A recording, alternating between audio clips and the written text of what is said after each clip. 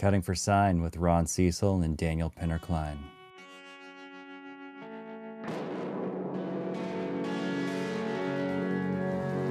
The bad white man call him the devil. The Yavapai call him eyes like the sky.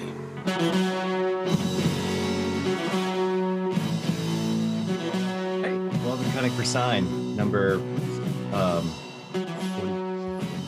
We are on a number, and it's above 40 and below 50. It's 45, but it's actually 46 because of the prologue.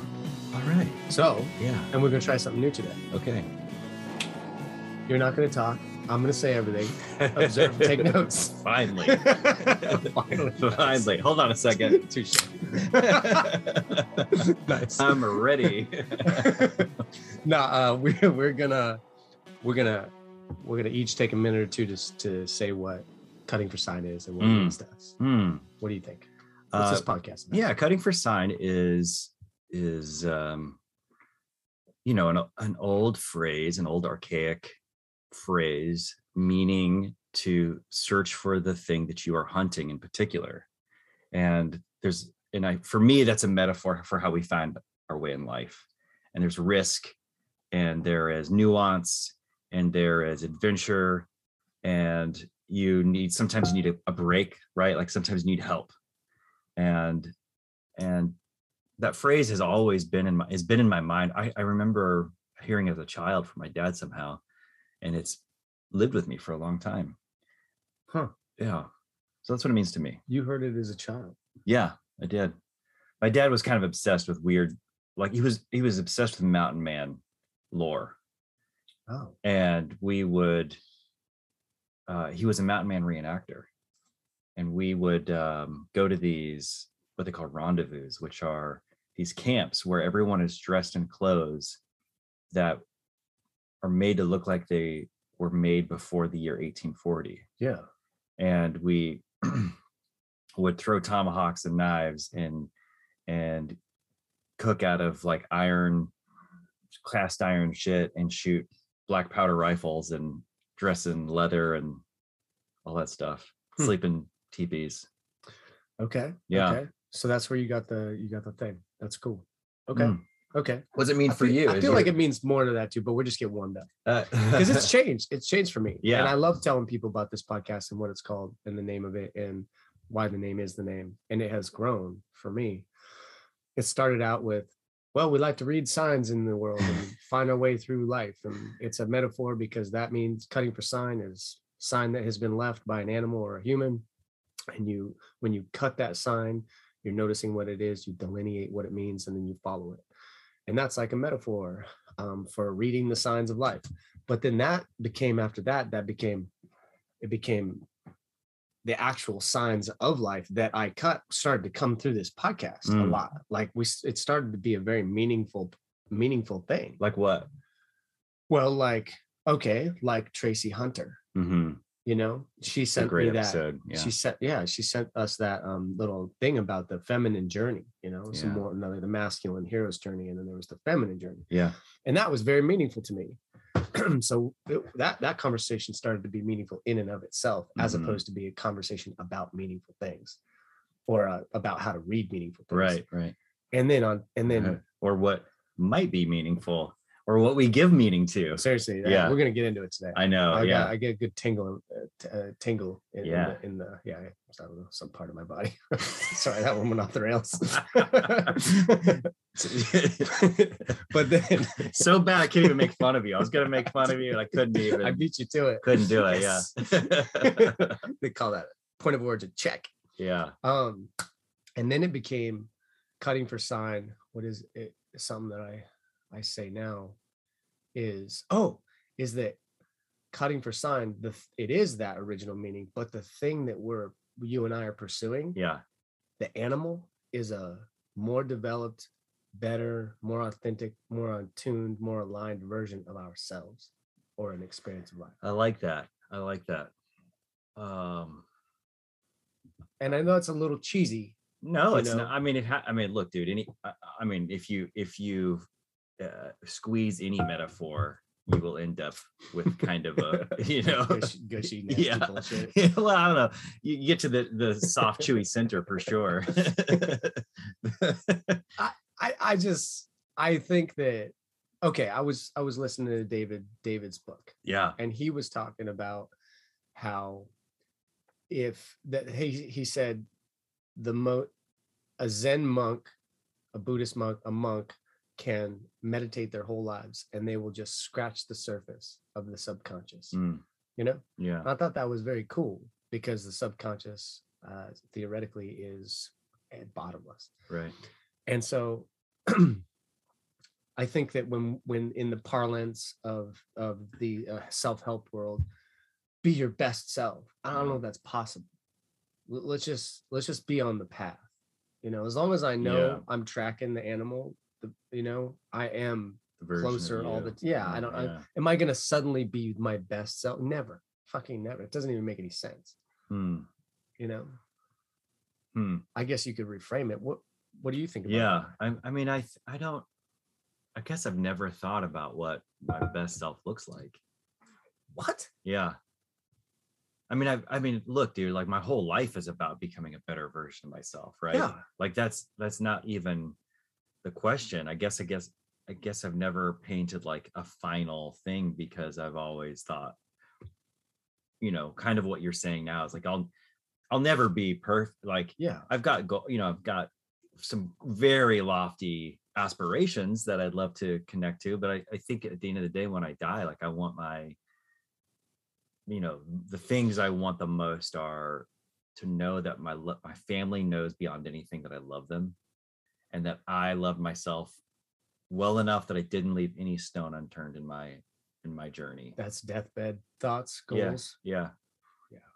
Now we're talking. It was the second time. Like we were just sharing a story, a little adventure that I went on, and I was like, you know, you were like, proceed with caution, and I was like, hey man, I need to say yes to this adventure because this is what I'm here for. And when I said that, I was like, ooh, I meant that. You know what I mean? And I find myself saying things like that more often these days. And I think that that's being more attuned, more aligned. And I think that instead of let's be our best self, let's find our best self, it's just let me align increasingly more. Yeah. You know, let's just let's just be better always. That's fine. Always satisfied, never happy. You know what I mean?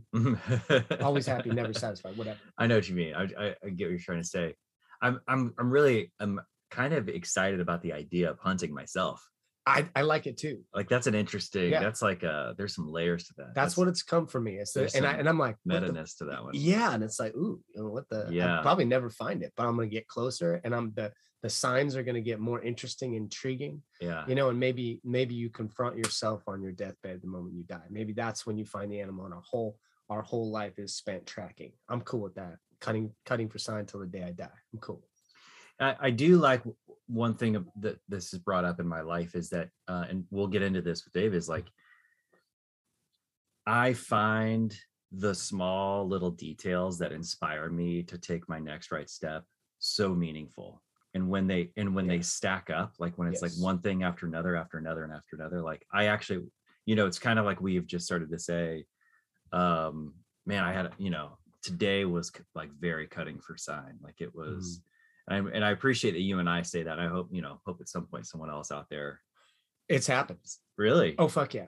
There's been a couple times where someone has used the cutting for sign in conversation with me because of our podcast. Yes. You knocked it out of the park with that name. Oh man. I love the name dearly. How often does someone do that? Hey, what am I going to title this book? Hey, what am I going to name this kid? What are we going to name this podcast? And then you were like, one day passed, we batted around some shitty ideas, and you were like, cutting for sign. I was like, you just named the podcast like in propriety, for perpetuity. We need a brick and mortar building with it, don't we? We need one of those Joe Rogan signs behind us. It's like in like however cutting for sign would be, but it's a great name, man. It's catching on. In other people are finding it useful that aren't even as nearly as invested as we are. This is a side story. I just think it's fun. But about catching yourself. I live on the fourth floor of this apartment building. Yeah. And from the street, you can see our living room. You can kind of see where we live. And the whole family and I were walking back one night. It was around Halloween of last year. And we were trying to tell spooky stories and just be a little spooky together. And I go, guys, look up there. And my whole family looks up. And I said, did you see us? Did you see us all up there looking back on us?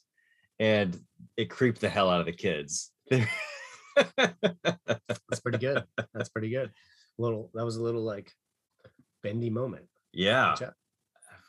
That happened to me actually the other night. I was at a concert. You saw yourself? Dude, I did. And it freaked the fuck out of me for about 20 seconds. Rick Medeiros.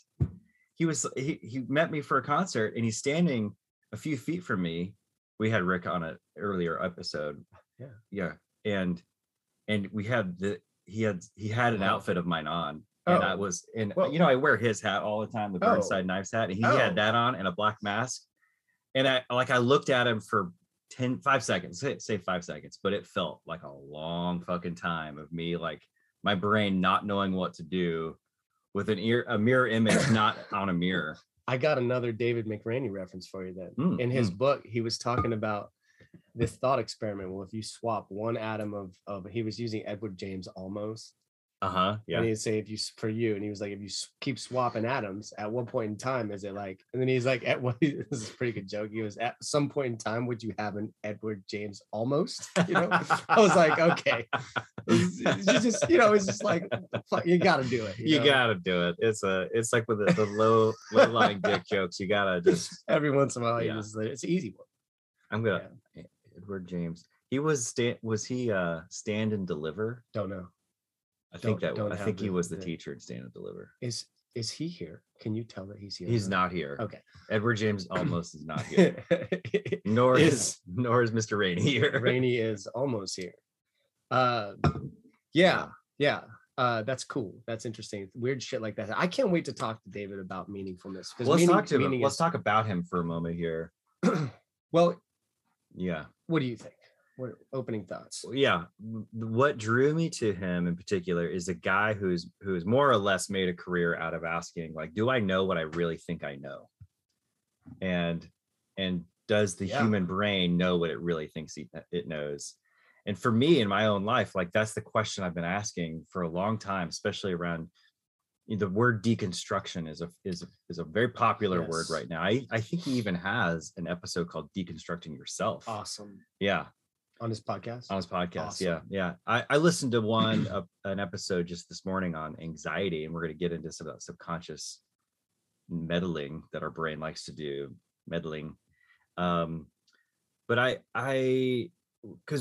think you and I have said this, we might have even said it on here, but what's fascinating to me is when you question one thing, if you really are critical about one thing, the natural next step is to be critical about everything.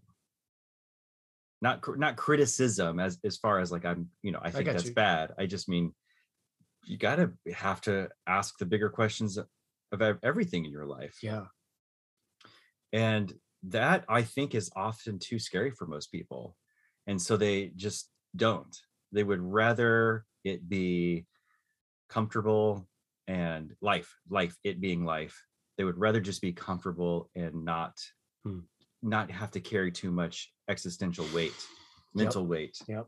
Because then there's paradox. And if you're not prepared for paradox, it's gonna fuck you up. Everybody out there, I mean, I usually wouldn't like say to do this, but I feel like holding opposites, ability to hold paradox is a next level human thing that we all just got to get on board with.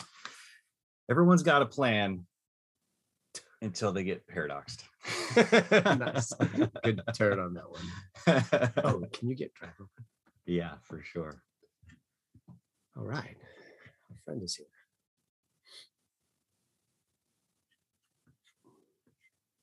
Hey, y'all. Hey. All right. How are you, sir? Yeah. Dude, we're making it happen. I appreciate your sound dampening blanket. Yeah. And that's great. It also is good for like covering up whenever you haven't cleaned up the room. I mean, if you could see the life around the frame of where I'm at, you would. It's all good. Yeah, we're among company. You're among good company. Cool. Yeah. Yeah, just tell me if I can help you guys in any way make this better. So, but I've got the laptop open and we have mood lighting all around. Good. We're working out how to make ours look good and sound good every episode, every month. We learn something, pick something up. So we're not highly critical at this stage of where we're at, but so just to be honest, I don't know. Are you noticing it? I mean, the other word I was going to say is competent. We are. It's a spectrum, but we're competent. We're on the spectrum of competence. That's good. I'm going to say that from now on wherever I go. I'm somewhere on a spectrum of confidence. We'll figure out where before this conversation is through. That's right. Wow, we've added to your lexicon of phrases. I'm Done. honored. All right, we'll just check honored. the box of successful podcasts. It's nice I'm like to meet one of you, those David. little crabs on the bottom of the ocean. That like I'm always grabbing stuff and sticking it on myself from every conversation. Just a little walking junkyard. Yeah, That's awesome. Great. Okay, so Daniel's going to read something to you. It's kind of your introduction, and then you can give. Okay, cool. So, all right, David McRaney, you are a science journalist and creator of the blog, podcast, and internationally best-selling book, You Are Not So Smart. You cut your teeth as a newspaper reporter in the American South, and since then have been an editor, photographer, voiceover artist, television host, journalism teacher, and tornado survivor. You produced The Green Couch Sessions, a TV show about the music of the Deep South. And you recently wrote, produced, and recorded a 6-hour audio documentary exploring the history of the idea and the word genius. Before all that, you did a little construction, sold some leather coats, and owned 2 pet stores. Your recent work focuses on scientists who study the psychology of reasoning, decision-making, and self-delusion. Your second book, You Are Now Less Dumb, was released in 2013. And your third book, How Minds Change, comes out in 2022. How Minds Change explores why we believe, how to persuade, the limits of reasoning, the power of groupthink, and demonstrates the rare but transformative circumstances under which minds can change. You are known for a quick sense of humor, compassionate heart, keen curiosity, and have been described as a self-delusion expert and psychology nerd whose mind is expansive, surprising, and big-hearted. You believe in rising to the occasion of life with empathy, debunking personal delusions, and challenging your fellow humans to question their motives. Welcome, David McRaney. Oh, wow. I want to record that. I'm going to take this recording you just made of that introduction, and I'm going to, every time I meet someone new, just press play on that. Awesome. Yeah. Can you get comfortable? I know it's usually a 1-second thing, but just, can you give me 3 minutes? Yeah. Daniel's, he might have found his niche. I mean, this is your sweet spot. No, I'll send him an invoice. Yeah. It's all your writing. That's the whole grip. We invite people on, write their bios, and charge them. Pitch for my side hustle. Okay, that's good. That's good. Accurate on a spectrum of certainty and degrees of humility. Yes, those are all things that actually happened. It's on the spectrum of competence. Yeah. Welcome, David McRaney. Oh man, so nice. Thank you so much. So nice to meet you both. I listened to one of your episodes and was delighted. Did you? I was like, oh, these dudes know what they're doing. Sometimes you get invited to something, you're like, oh yeah, this is just sort of one of those chit chat shows where they're gonna lean back. But I enjoyed how engaged you were with your guests and the quality of the guests and the values that you present. It's really cool. So I like your work. That means a lot, man. That means I feel like we could say the exact same thing about you and appreciate all those kind words. And we've been excited. We've been stoked and excited about getting this put together. This conversation means something to us. I've been listening to one of your books. He's been listening to another one. We both, independent of each other, took in some of your content, and you're doing things that are very aligned and attuned with things that are close to our heart, our mind, and just our path in this life.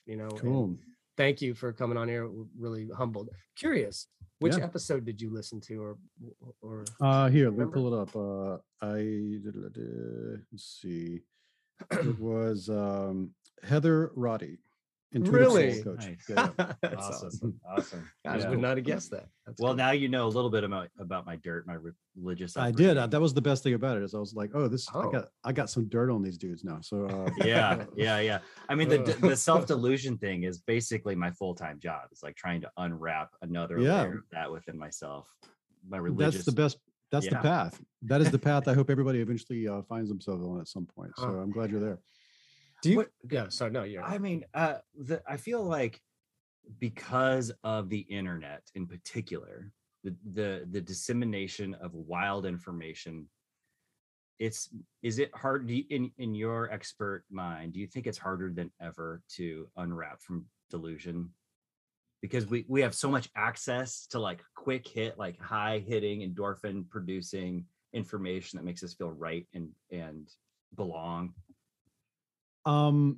So this is going to be a weird answer. Yeah. But, first of all, I'm very optimistic, and that's good. I don't. I think that things are better than they've ever been in this regard, but they're more complicated than they've ever been in this regard at the same time.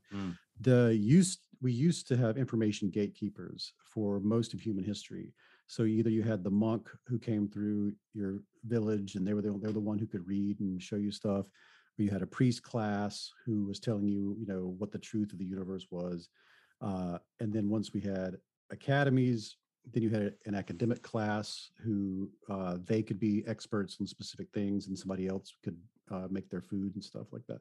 So there's always been like these information gatekeepers who they were the ones who had these arguments. They were the ones who had these debates. They were the ones who were surrounded by too much information and were battling with each other over identity and in-group, out-group, and status and reputation, all that kind of stuff. And they're the ones who would get locked into ideologies. And then while everybody else, you know, had to deal with the practical part of being a person. And they had no vested interest in anything except some political things that they also had no access to, because there was a political class that kept them out of those debates. Yeah. So it's only been in the last, few hundred years that there's been a democratic surge of information where people can over the course of the last just 3 generations, the inclusion of people who have been excluded even from that, whether it's LGBT people or women or people of color, like this, it's incredible how we just have been we are just now all being pulled into this thing that has been promised since the Enlightenment. And once you get social media and smartphones and they're cheap and the internet is cheap and it's accessible to everyone, what we're experiencing here in the last like 6 years, maybe decade, is something completely new, which is everybody's part of the conversation.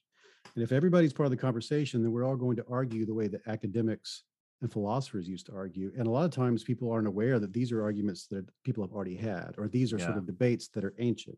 And that's one of the things I love. I love to see on Reddit, on Facebook, on Twitter, people having philosophical arguments, and they're not even aware of the genealogy of the argument that they're having. Like they're having an argument that people were having 2,000 years ago, but they're having it now anew, as if it's fresh to them, and they feel like it came just from them. And because we're all very similar when it comes to our brains and our reaction to the world around us.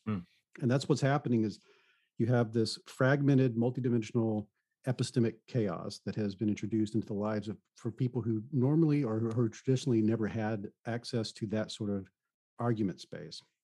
And we're just going to play it out. We're going to have to go through a few generations probably of weirdness, but everyone is slowly bootstrapping into a literacy and a familiarity with not just the technology, but the ideas and the argumentative frameworks that come out of being introduced to lots and lots of ideas.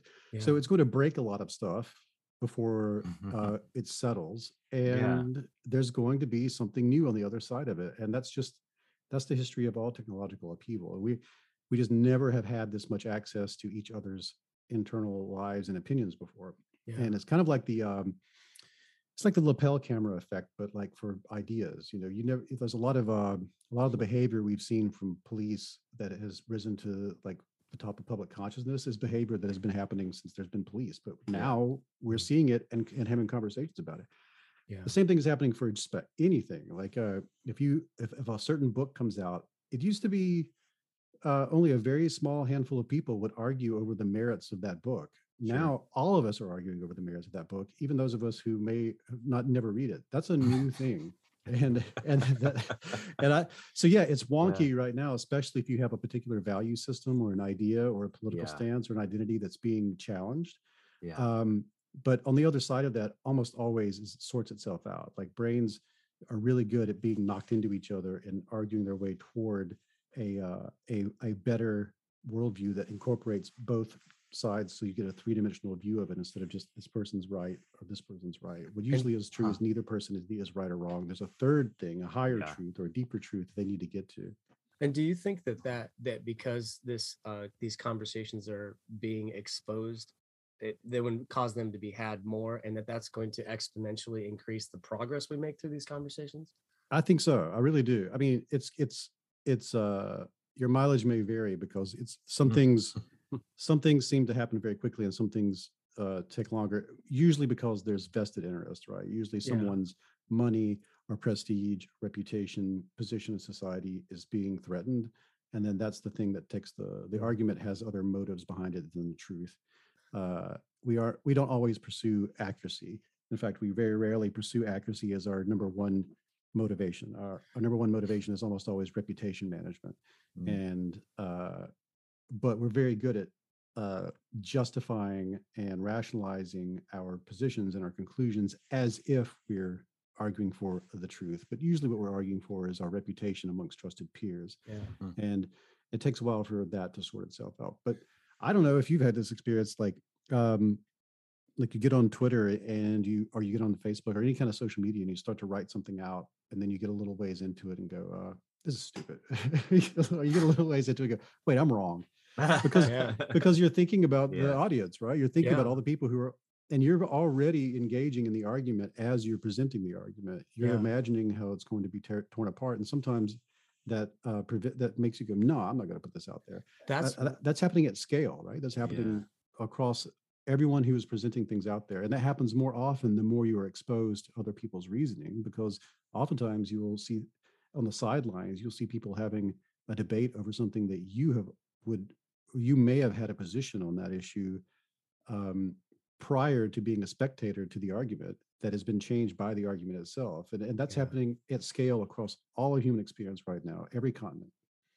I feel like that when we started this podcast, the reason for personally why I wanted to participate was to build articulation around all of these conversations that are going on. And there's something about it being recorded that puts just enough pressure and knowing it's for posterity and we're not going to delete things. It's going to be out there. It just makes it makes it matter enough for me. And it brings out a little bit better part of me. And not only, I think, a little better part as I work through it, but also the ground that I personally, and I think this is true for you too, Ron, make in these arguments by building that articulation, it sticks more because we're going to rep it out again with another person from another little bit of an angle. And it's like, I was kind of just a little, scheme, but it fucking worked. I feel better, Holy shit, this has worked. It's totally, I was like, oh my gosh, I was right. I really believe in this. In my new book, I spent a lot of time talking about, we evolved to, the reason we can change our minds is because we evolved there's a group level selective pressure that's working on us. There's a reason. If we couldn't change our minds, we wouldn't be able to argue because there would be no point in it, right? The idea is that we get to the truth by banging our heads together, and sometimes that truth is a culturally established truth, but sometimes it's a very hardcore empirical truth. I think one of the best examples of this for me is, if I can go on a slight tangent, is I love flat earthers. They're my favorite current group. Awesome. For how minds change, I spent time with 9/11 truthers. I went to Westboro Baptist Church and went to their Valentine's Day services. I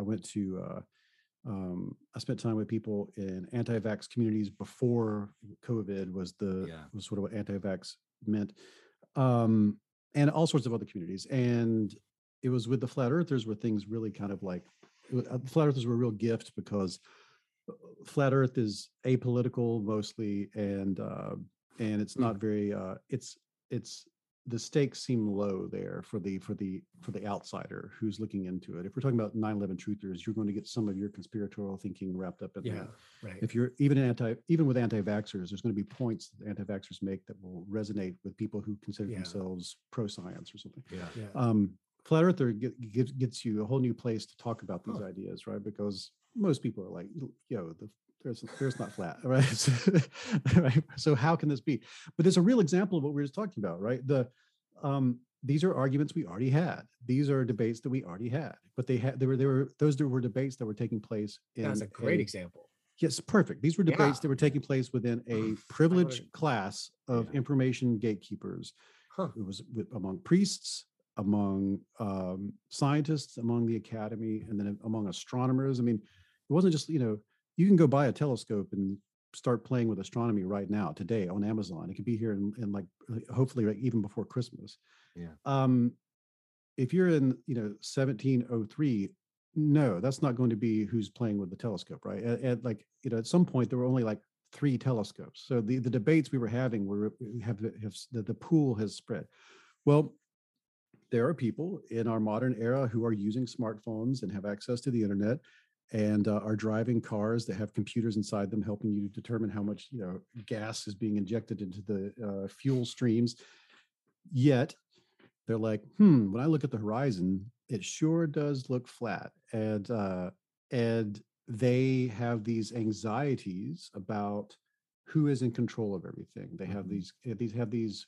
They don't have a whole lot of trust in government. They don't have a whole lot of trust in doctors and institutions. They don't have a whole lot. They think of science as an institution, not a practice. And they imagine things like, they think about things like the nuclear bomb experiments on like the Bikini Atoll. And there's all sorts of reasons to have these feelings. These are not totally unjustifiable feelings. And then they think of something as like NASA as a combination of all this. It's military, it's government, it's science, it's all these institutions. It evokes a lot of fear. And I'm sure you know all about confirmation bias, but I like to think of it as the sort of the goggles you put on when you have anxiety about something, when you have a negative affect, as they would say in psychology. So imagine you're in a tent and you hear a sound. It's late, you're camping in the woods and you hear a sound and you think that sounds like it could be a bad thing. And so you take out your flashlight and you go looking for confirmation that the anxieties that you're feeling are justified and they are plausible for your trusted peers, that other people would think that you were justified in going to look for that sound. And if you're in the woods looking for a bear and you don't find the bear, you go back to what you're doing. But you go looking for confirmation. If you don't get it, you go back to what you're doing. If you have an anxiety about something and you go to the internet looking for confirmation that your anxiety is justified, you will find some people who are going to show you something that says you're totally justified for being freaked out about this thing. You're totally justified in having this fear. And then you're going to start having conversations with them, and you're going to, some of those people, this is the iterative process, a small percentage of the large number of people doing that will find themselves talking to that group over and over again. They might end up meeting each other. They might end up going to conventions. They might end up getting on their specific dating apps that are only for that group of people. And now you're in a tribe. Now all the things that make you a primate are going to get thrown into this. And now you're in a conspiratorial community, right? Totally. So what I love about that process, to come back to the fact that this is just a reiteration of something we've been doing forever, but it's including a new category of people who were excluded from it. There are people who have all sorts of reasons to think, one of the central dogmas in flat Earth is that we sent up astronauts or cosmonauts and they saw that the Earth was flat. And they were like, oh no, all of science is a lie. And so they had to come down and create this mass conspiracy to hide it from us, right? And then it schisms out from there. And there are many schisms in the flat Earth community. Some people think it's a dome, like it's a snow globe that was created by aliens. Some people think it's, it's one of many discs. There are all sorts of. That's the one that you believe. Yeah.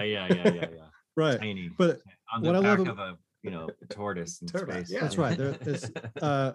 What I love about all those is that in their conception of what it might be, once you say you can't trust science at all, their conceptions of what it might be match up very almost completely one-to-one with all the ancient conceptions of what it could be. Mm-hmm. And then since they don't trust science, they don't trust the institution of science, but they do want to test their hypotheses. they end up doing experiments to see if the earth is flat or not that are identical to the experiments that people did when we first figured this out. And it's just time is a flat circle, right? This is what's happened. This is what happens when people who've been excluded from the conversation join the conversation. Some of them are going to have to go back through everything again. So to answer the first question you asked in a very long and rambling way, which is what I'm want to do. It's usually wrong. Yeah, you're amongst good company. It's chaotic and weird. I get it. There's so many conspiracy theories, and all of a sudden UFOs are back, and flat Earth has conventions, and there are people who, based off of the thinking that in a conspiratorial mindsets have led to things like QAnon and the insurrection and anti-vaxxing and all sorts of anti-masking. This is just what happens when everybody gets access to all the information at their fingertips, awesome. And has to go back through what was being done. It's just a reiteration of what people did forever ago. And there's that thing where people say, I can't believe it's 2021 and people are still X. Like I do not, that is not how I feel about things. Having written about this stuff and hung out with the people who study it for so long, I'm almost completely the inverse of that. I'm like, because we didn't discover vitamin C. We didn't like figure out what that was till like the 1930s. We didn't know how galaxies weren't like something that the average person understood till like well into the 20th century. Like, I often think like I can't believe it's 2021 and we're not doing X is how it feels to me, because we just figured out almost everything that's common to our like everyday conversation. Like the three of us here having this conversation in 100 years ago, having a similar life, but 100 years ago, there's no way we'd have this kind of knowledge, these ideas, these philosophical concepts. We would not be able to navigate reality the way that we can navigate reality today. Plus what you're saying, and the kind of 10,000 foot perspective that it gives on this, everything that's going on, it affirms that it's happening, and it says, no, this is part of nature. This is part of the natural process of humans potentially evolving in their ideas and arguments and thoughts and awareness, blah, blah, blah. And it's just nice because there's this, I like personally where I stand on the conspiracy theory conversation, but you're providing a missing piece for me, where on an emotional level, I can accept and embrace that it's happening and that the conversation's happening with all of its ugliness and challenge and divisiveness. I think it's great, David. Yeah, it's I oddly enough, it makes me feel optimistic. I feel the same way. It's a strange take, but that's how I feel about it. Yeah, I appreciate the optimism because I am by nature moodier. Have a darker outlook. You don't see. Give me the floor, damn it.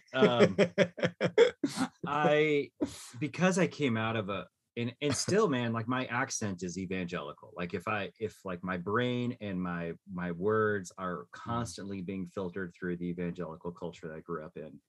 And I don't know even how much my day-to-day thinking is still resolving that. Like I can't remember if I said it with Roddy or with you, but you and I have had a million conversations around shame. That is my like default mode of feeling. Like that's how I just feel about myself. And it comes from, childhood of being told that I'm no good. And it wasn't, I didn't have parents who were abusive. I grew up in a church culture that said you are no good. And the only thing that makes you good is the blood of Jesus. And you had to like put that quarter in the machine and like hit the arm to, get the things to spin. And hopefully you finally hit it that one time, you said the right prayer or did the right thing, and jackpot, and the shame's gone.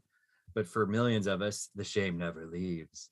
And I hear you, man. I hear you. I grew up in the same sort of environment. Did you? A Southern Baptist, and in fact, when I went to Westboro, and I wrote this in the book, the thing that I went there expecting all sorts of weird stuff. Yeah. But what I got was an experience that was identical to every single time I went to church when I was a kid. And so the thing that was most unsettling was that it was familiar. And right. The only thing Westboro has is a gimmick. They came up with signs and a way to like play with the media and manipulate. And they learned how to do a PR game. but otherwise, it's just like any other Baptist church that's operating in the United States. The church that from my childhood probably agrees with everything Westboro has to say. But they just don't feel like they have the ability to say so openly without getting some sort of retribution from society. Westboro doesn't care. Like they figured out a way to, they went to the Supreme Court to argue their case. So they found a way to be openly bigoted in a way that other parts of Southern Baptist culture keep sort of in the shadows to prevent them from being ostracized. But I grew up in the same thing, man. David, can I ask you a question on that?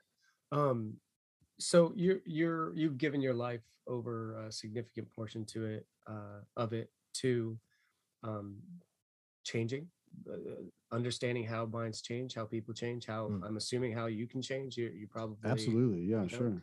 And if you empathize with what Ronald experienced, how has you've put effort into changing that part of yourself. Have you? How has that gone? What's that like? Can you give me some pointers to release that shame out of my Trying to wing my boy here. I was washing dishes the other day. It was like, God damn it, this shame is like trying to sneak in. Like, get the shame off the fucking plate. My fingers can't get clean enough. Yeah, I can help support us. In fact, if you want, we can even go through one of the techniques I learned from the experts. We can go through it bit by bit. Yeah. Let me give you some foundation first, because it's very important that everything is consensual and your agency is absolutely top priority, right? But the way my personal fall from grace, or whatever you would call it, came from I'll make this a really short story. I was strangely fortunate because my dad was a Vietnam vet, and he had, for reasons that he has never explained to me, he didn't like to go to church, but my mom did, and she felt like the pressure of the family wondering, how come, if you can't, your husband and your son can't both not go to church. So she was really wanting me to go. So we went, and I would go to vacation Bible school, and it was usually a nice lady who was showing us pictures from one of those little children's Bible books. And we were talking about Noah's Ark, and I just raised my hand and said, how come all the animals didn't eat each other? And her answer to that was, we don't ask those questions. And then she moved on. And so I just felt embarrassed. I wasn't really, that was the only feeling I really had as a kid. It was my child mind just felt embarrassed for being told I can't ask questions. So I went home and told my dad what had happened. And his reaction to that was, if you don't want to go back, you don't have to anymore. And I was like, hey, I just didn't want to take up my summers. So, so what happened was I was fortunate enough to be removed from the week to week of going to church. And that opened me up to other things. Then on the other side of that was this is probably not a good idea for your kids, but I was in a household where there was no, you could watch or listen to anything you wanted to, like, rated R or whatever, watch it. And probably was exposed to a lot of stuff I shouldn't have been in an early age. But because of that, I got exposed to people like George Carlin and Bill Hicks and stuff like that when I was sense of humor, really young. And then that just opened me up to also being an only child in the Deep South. I had access to a lot of books and stuff, and my dad was a big hacker, so we went and got on. We were like one of the first families to get on the internet. So I was just exposed to a lot of stuff, exposed to a lot of challenging ideas, and that's how I got into it. But relating to like what you're talking about, this feeling of shame, this feeling of let's think about what that feeling really is, right? Like what would be the evolutionary? Why would this be a trait that is common to all human brains? Yeah. Why would it have not been selected out over time? Like, what is it? What is the adaptive function of shame? Keep us safe from something. Yeah. I'd like to hear your thoughts on it before I wax poetic. Let me answer. I got this. You got it? No. I mean, okay. If the adaptive function, so if I assume that most of the congregational outcomes of humanity is for the betterment of humanity, in other words, we survive and grow, right? Then there could possibly be a chemical mechanism within us that helps point to the things that aren't good for the whole, right? So if Mhm. I, hit my friend Mhm. and that's not good for the gander, Mhm. and I feel bad, like there's a physical chemical reaction of a pain response in myself, Mhm. a kind of pain response. For sure. Yeah. And therefore it is like a barometer of sorts of like, is this good for me or is this good for the tribe, so to speak? Right. That's But my sometimes it is best good guess. to hit the other person. I Mhm. mean, Yeah. in a protective way, you know? Yeah. And Right. then there's the shame of, I hit my friend when I was 7, and Yeah. that shame, and I said I was sorry, but his dad said I'm never allowed to play with him again. This is true, by the way. And um and then years later I think about that and still feel shame. Exactly. Why it's Yeah. the question comes my mind is, I get why, at least in very rough terms, and I can tell you've got cocked and loaded a much more nuanced like No, expression. I'm interested. I'm Thank- always interested to hear this answer. Yeah. Yeah, Okay. thanks for Yeah. kind of letting us hack it out here. But I can see pretty easily, I'm probably missing something, why shame would exist. Yeah. I'm more curious, why has the ability for it to be selected out more easily not part of our life? Like, Mm. why does it hang on like a bastard? Like, it seems so. One of the most intense experiences I have is, and mine isn't around a religion, it's usually around moving my body and kind of being humorous or dancing and then getting caught, Mhm. someone seeing, I'm like being myself and then someone sees me surprisingly, and I like, and it's fucking intense, man. Mhm. And I feel like I have awareness around it. Like, why Mhm. can't I just choose something else? That's why I don't understand why don't we have that ability to choose when we know that shame is not serving us? Mhm. That's a great question, and a question that I talk to all kinds of people about all the time. I mean, folks who are in every respect good citizens, right? Like they are our partners, they're parents, they are upstanding employees or business owners, and yet there's this constant specter of shame, that like there's a quiver full of reasons, like they're seeking the love and affection from their parents that they felt like they never got. um they got caught doing something as a kid that like just made an imprint, and they're still trying to make up for it. And it's almost like there's these certain feedback loops in our brains.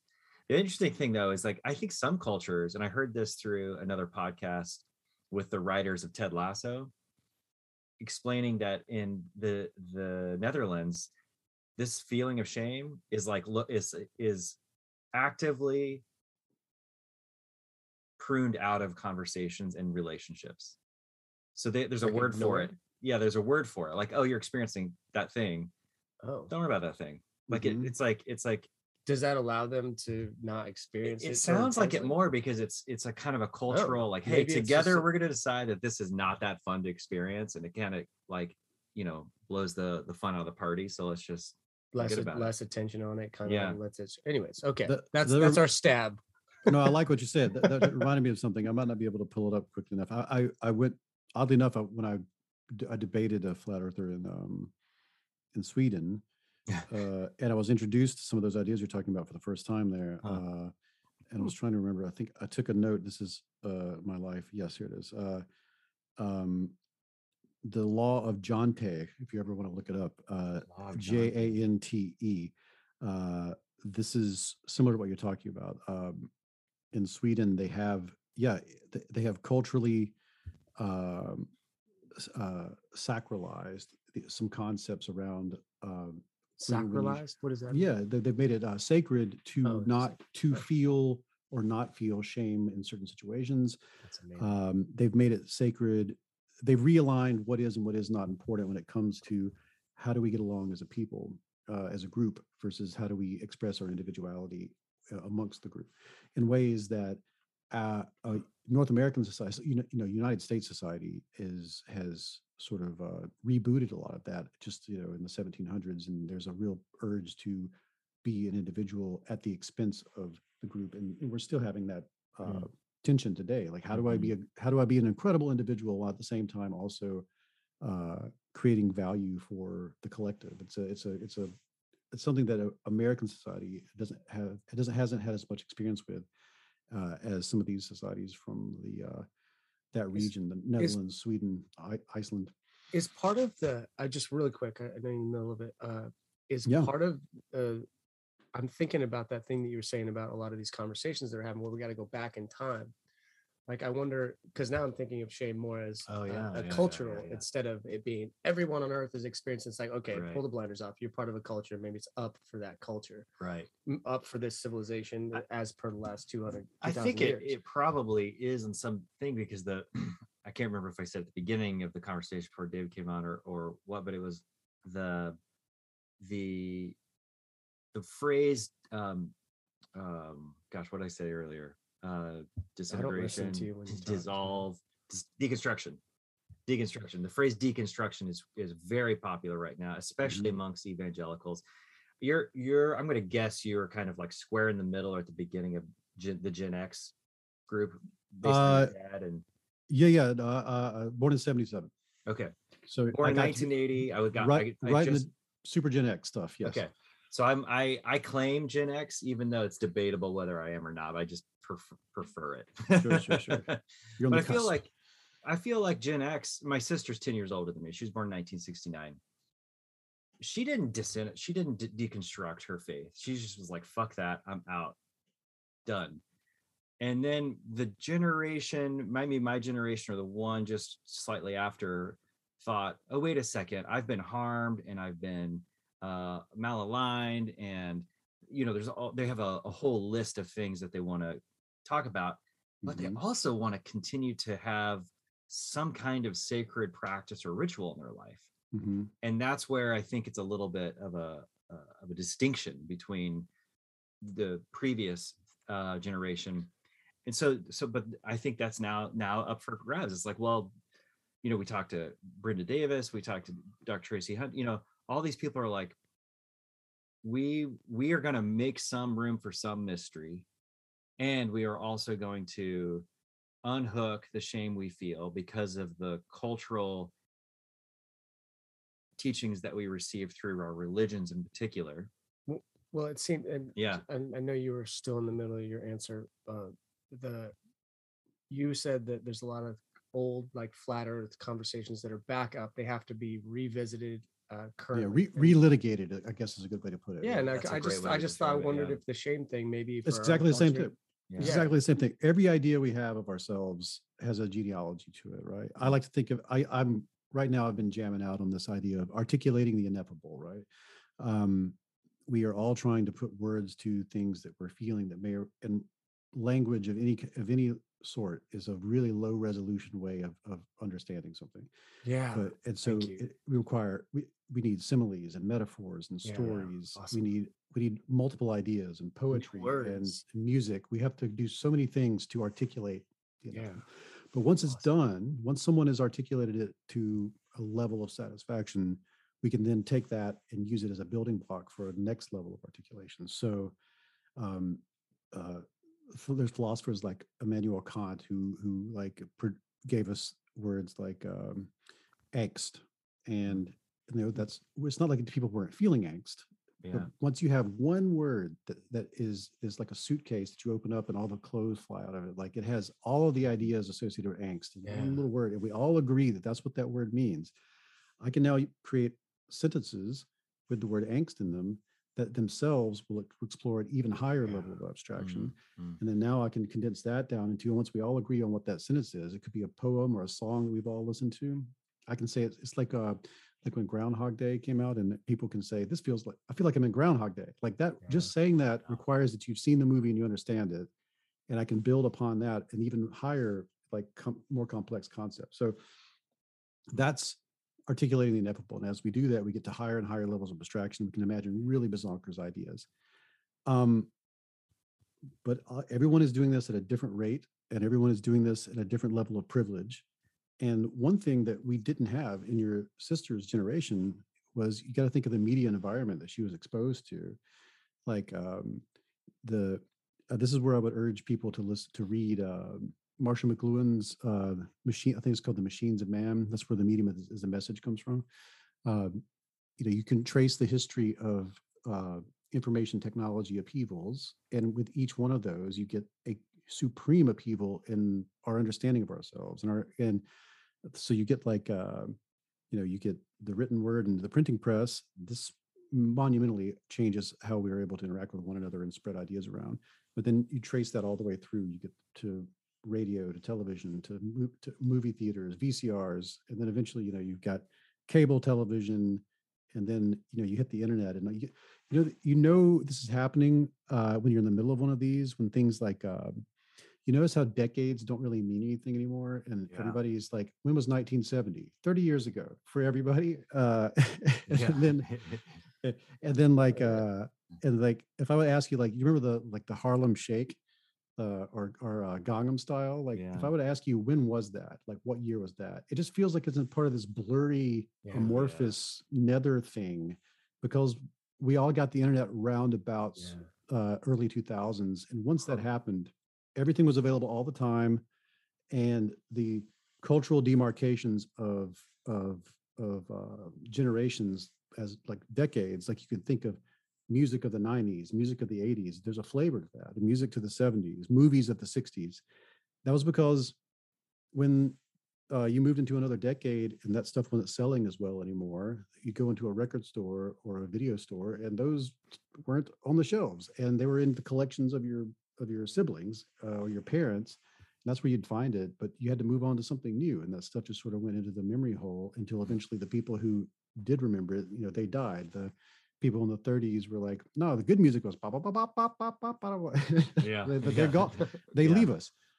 Nothing leaves us now. Like everything is part of the conversation. You might there might be something that happens in current like when that boat got stuck in the canal, like there are people who would take that and throw it into the meme blender, and in meme space you'd have memes going back to Star Wars, memes going back to The Godfather, are being thrown into the conversation about this current event, and we're just in this big blur space, right? So what I would imagine is happening, like in a evangelical environment, is the same thing that happened when, if you were a hardcore fundamentalist Christian, when the planets became established science, where you have to say, like, hey, Jupiter is a thing, and this is what the moon actually looks like. You have to incorporate that into your faith in a way that doesn't disturb the core values of the faith, the core truths of the faith. And then this gets harder and harder the more stuff we shovel into what we accept as true. And some things are still like on the verge of being accepted. Just evolution itself is something that in some fundamentalist Christian communities is accepted, and others it's not, depending on how much they feel like there's a friction with their core values. I would assume that's probably true of the difference between you and your sister, right? Like there were fewer challenging voices and challenging ideas and challenging elites during the time that she was establishing the fundamentals of her construct of reality than what you were experiencing when you were coming up. And now, if you're like a Zoomer, like the amount of inputs you're getting from around, like the level of critical thinking you have to apply to what is and is not true based off of what's being presented to you on a day-to-day basis is much higher than it was for us. I know people who are around about my age who only kind of just started getting online in the last couple of years, and I watched them making the same early mistakes where they believe everything and they fall prey to stuff, and phishing attacks work on them. That's awesome. I think that's also true with faiths. I think that's true with faiths as well as we move into it. I will play with that technique with you in it, but I want to introduce an idea that can tie all that together that we've been talking about. It's called assimilation and accommodation. This is a very fundamental aspect of the psychology of knowledge, or the psychology of learning. Assimilation and accommodation. So as you grow up and as you learn things from your parents and your peers and your culture, it all sort of establishes the baseline of your reality. And then you will be confronted with new, novel information as you move through the world, new experiences, other voices telling you things. And at each point, when something is novel and ambiguous, you'll need to incorporate that novelty and disambiguate that the ambiguous using your priors, as they say in philosophy. So your priors would just be your prior assumptions or the prior probabilities that you have established about what's going to happen. If I drop an egg on the ground, what's the probability that it's going to fly away and go into the clouds? You know that the probability is low, even if you're not thinking in numbers. You are thinking in the probabilistic terms of that's probably not going to do that. If it did do that, you'd be shocked, and you would have to incorporate the fact that this has happened in some way. Same thing is true for your prior experiences with something. If every time you've ever tasted asparagus and made you go "Bleh," like that, you will assume that you're going to have the same experience the next time you taste it, right? So assimilation accommodation comes out of the work of Jean Piaget, who is famous for the experiments with children with all that, where he was like, if I put water into this glass, if I take this very tall glass and I pour it into this very short glass, what's going to happen? And after there's a certain age where you're able to understand that just because it's tall doesn't mean it has more stuff in it.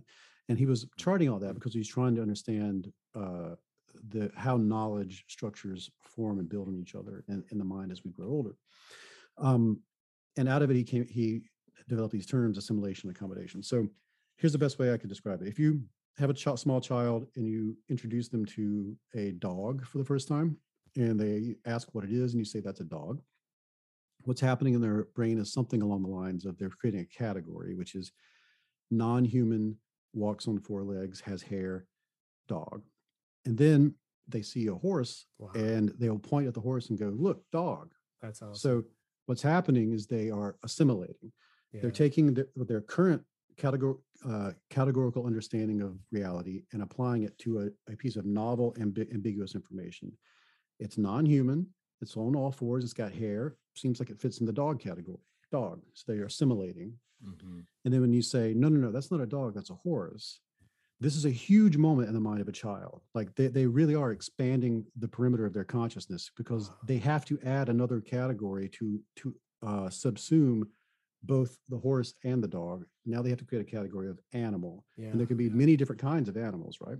Yeah. That's accommodation. So assimilation is what happens when you are confronted with challenging information, something that causes you to question your prior understanding of the world. And what you try to do is make it fit into your current understanding. Yeah. Accommodation is what happens whenever you are challenged by something and you have to expand your understanding to accommodate this new information. And you can see this in evangelical groups all the time, but you also see it in political groups all the time. Anytime something where the motivation for you to believe it is about maintaining your reputation among trusted peers, Right. and avoiding shame, avoiding embarrassment, avoiding ostracism, keeping yourself looking at like a trustworthy member of that group, you will be really compelled to assimilate. So something comes along like dinosaurs, and you're like, I don't know, dinosaurs makes it seem like all the timelines of the Bible are, you will need to come up with some way to assimilate it. And I've heard all sorts of things like, those were put there by God to test our faith. And now I can believe in dinosaurs and also not disbelieve in what is the core to my value structure, right? Because I've assimilated it. I basically said, look, that's a dog, instead of a horse, right? But sometimes to accommodate something, you have to turn the switches back all through your belief system and go, well, that's not true. That's not true. That's not true. Or if it's a attitude, that's not good. That's not good. That's bad. That's bad. That's bad. And if it's a value, you have to alter where it goes in the hierarchy of what you think is more important than the other things. So this is something we're always doing at all times: assimilating and accommodating, assimilating and accommodating. And you can really see it in modern politics in the United States, because United States politics is sort of moved into the vacuum created by the secularization of our society. There's it is serving the function of a religious belief structure amongst people who are feeling that slipping through their fingers as something that binds them together as a culture. As a side note to that, I've noticed that there's this movement I've seen amongst guys who do quote unquote men's work, and they're doubling down on certain things with like that in particular. And one of the things I've seen is this new reverence to the Declaration of Independence, where got like you can buy it bound in leather. You can buy it, it's like it's this new, because we've lost religious points that we used to have, and now it's more secular, but we still have democracy. We have the United States of America, and that makes me feel like I belong. And I'm a part of the tribe. Look at our founding document. Look at this one thing that's still sacred. Yeah. You keyed right in on it, right? Because that's what is the function of religion anyway? The function of religion is to bind people into groups toward group goals. It's to keep us all together. It's a binding structure. Yeah. And in absence of it, we'll bind ourselves together using something else, because that's what we need. So religion sort of rides on top of these primate behavior systems, right? And that brings us all the way back around to shame. Yes, I cannot believe I came back to it. You did it. All of those feelings just reveal how much of a primate you are. It's primate psychology. If shame, embarrassment, and everything that goes along with those, if we all feel it. There's no human in any culture that doesn't feel it. A dog feels it. Well, dogs co-evolve with humans, right? Dogs feel it, but cats don't. Lizards don't feel this, but dogs co-evolve with humans because they pick up on human cues to determine whether or not they should or shouldn't do something. So they feel some modicum of shame, but it's not nearly what we feel. And humans feel it in a way that's stronger than a chimpanzee or a bonobo or a great ape of some kind. So, but it's in all primates. And shame, all of those things key onto what the value of it is. You are trying to avoid being ostracized. You're trying to avoid being put outside of the group to fend for yourself alone, because fending for yourself alone is death. I mean, and pretty much all the way up until recently, and especially in a Serengeti or jungle environment. I'm going to stop you right there, because I have to paint this picture that he's in my life that he's really describing perfectly. And that was in my mid-20s, after I experienced a breakup. I wrote my family my mother a letter saying, I'm out of the family, I'm out of religion, I'm out. But then I through a series of weird events, I ended up back in the religious culture. And this time my status was much higher. And this time my status was, it fit my ego. My ego was like, oh, this is awesome. I fucking love this shit. And I maintained that status here in the town I live in, Portland, for a good while. And then it was I was actually listening to an ex-evangelical named Rob Bell. Do you know who that guy is? Interesting fellow. He was essentially kicked out of his own church because he questioned hell. A huge mega church in the early 2000s called Mars Hill in like somewhere in Michigan. I'm listening to him talk to a monk named Richard Rohr, and Richard Rohr, who's kind of Catholic, he's kind of been kicked. Like, I don't know if the big capital church would accept him anymore, but he's definitely in the spectrum of spiritual. And they're talking about Christianity and spirituality and how they really aren't. They're not in the middle of those things anymore. They're kind of beyond it all and like in the human experience. And it hit me so hard. Like, it's like, I can't live like this anymore. I can't continue to pretend I believe all these things and assimilate into this thing because I want to be accepted. And that was at the core of it. I wanted to be accepted. And not only that, you just said it earlier, is you're going to get casted, you're going to get cast out of the group. You're going to die if you're outside the group. And that death for us evangelicals is not just death, it's forever death. The fires of hell. That's a good point. Look, sociologist Brooke Harrington told me, if there was a E equals MC square of social science, it is social death is greater than physical death. Wow. If you were given an option between dying physically or dying socially, you will pick physical. If you feel guaranteed that social death is coming, there are many examples of this. Pretty much war is a pretty good example.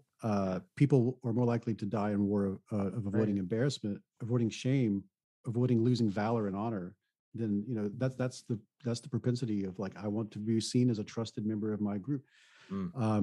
There right now, people refusing to get vaccinated and willing to die because if they get the vaccine, what does it demonstrate to their trusted peers? Yeah. They'll be excommunicated just as you'll be excommunicated from a religion.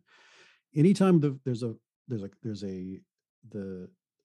possibility of social sanction and at the most extreme ostracism, and if you want to call it being excommunicated, even that's where you see people. That's where the people become most highly motivated to engage in certain behaviors. Wow. The same things you're talking about in a fundamentalist church, you can see with like mask wearing, right? Like why, how did masks become politicized? Because the mask is a signal that you are a trusted member of your group or you're not. And it's the same, it has the same strength no matter which side of that you're on.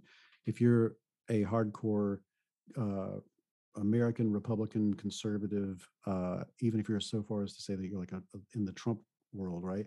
Wearing the mask shows that you're violating the trust of your peers because they're saying that wearing the mask is not necessary. You're showing that you do not share their value system somehow. Yeah. On the other side, if you are in San Francisco right now and walking around maskless, just walking into restaurants and you don't care, like that shows that you have violated that value structure. So now it went from being, it doesn't matter what the facts of the matter are, what it serves, what's motivating people's behavior most is whether or not this is going to lead to them being shamed and ostracized by the groups that they consider themselves most tied to. When you were talking about things coming into well, I guess in the church or just in any large organization that has set values, a set sort of ideas of what you should and shouldn't do, whether they be moral, spiritual, physical, and then things come in and happen, and then it causes things to get toggled off, or maybe assimilated or changed in some way. But I like the simplicity of just toggling things off, you know? Yeah. Do you think that shame, that there's a shame toggle that something has yet to or is coming in to start to tone that down? No. I think we're stuck with that probably we're stuck with that for at least sweet shame. All right, there you go, Ron. but we're stuck with that for a couple thousand years. But that's okay. We're also stuck with hunger. We're also stuck with hunger. Yeah. I'm also stuck with my foot's gonna hurt if I bang it against if I bang my toe against the side of the couch. Like, shame's that important because that's one of the things that keeps us in the tribe and safe. It's a primate thing, and we're primates, and we can't stop ourselves from being primates. So that's not the problem, right? The problem is not that we experience it. The problem is what it sort of self-talk and ideas and cultural concepts will form around that nucleus and become this larger concept. We are a biopsychosocial entity. So we have biological things that come, like we have proteins that DNA drives, and we have brain structures. There is a portion of our brain that is only devoted to recognizing faces. If you get into an accident or you have an aneurysm or something that damages that portion of the brain, you will no longer be able to recognize faces. It is biological. It is something that is created by your genes. Like it is a portion of your brain that does this. And so our brains have all these different structures that are devoted to certain things, and some of them are devoted to just learning, and some of them have baked in things that we will experience, that we can't not experience. There are things that are evolutionarily part of the substrate of humanity.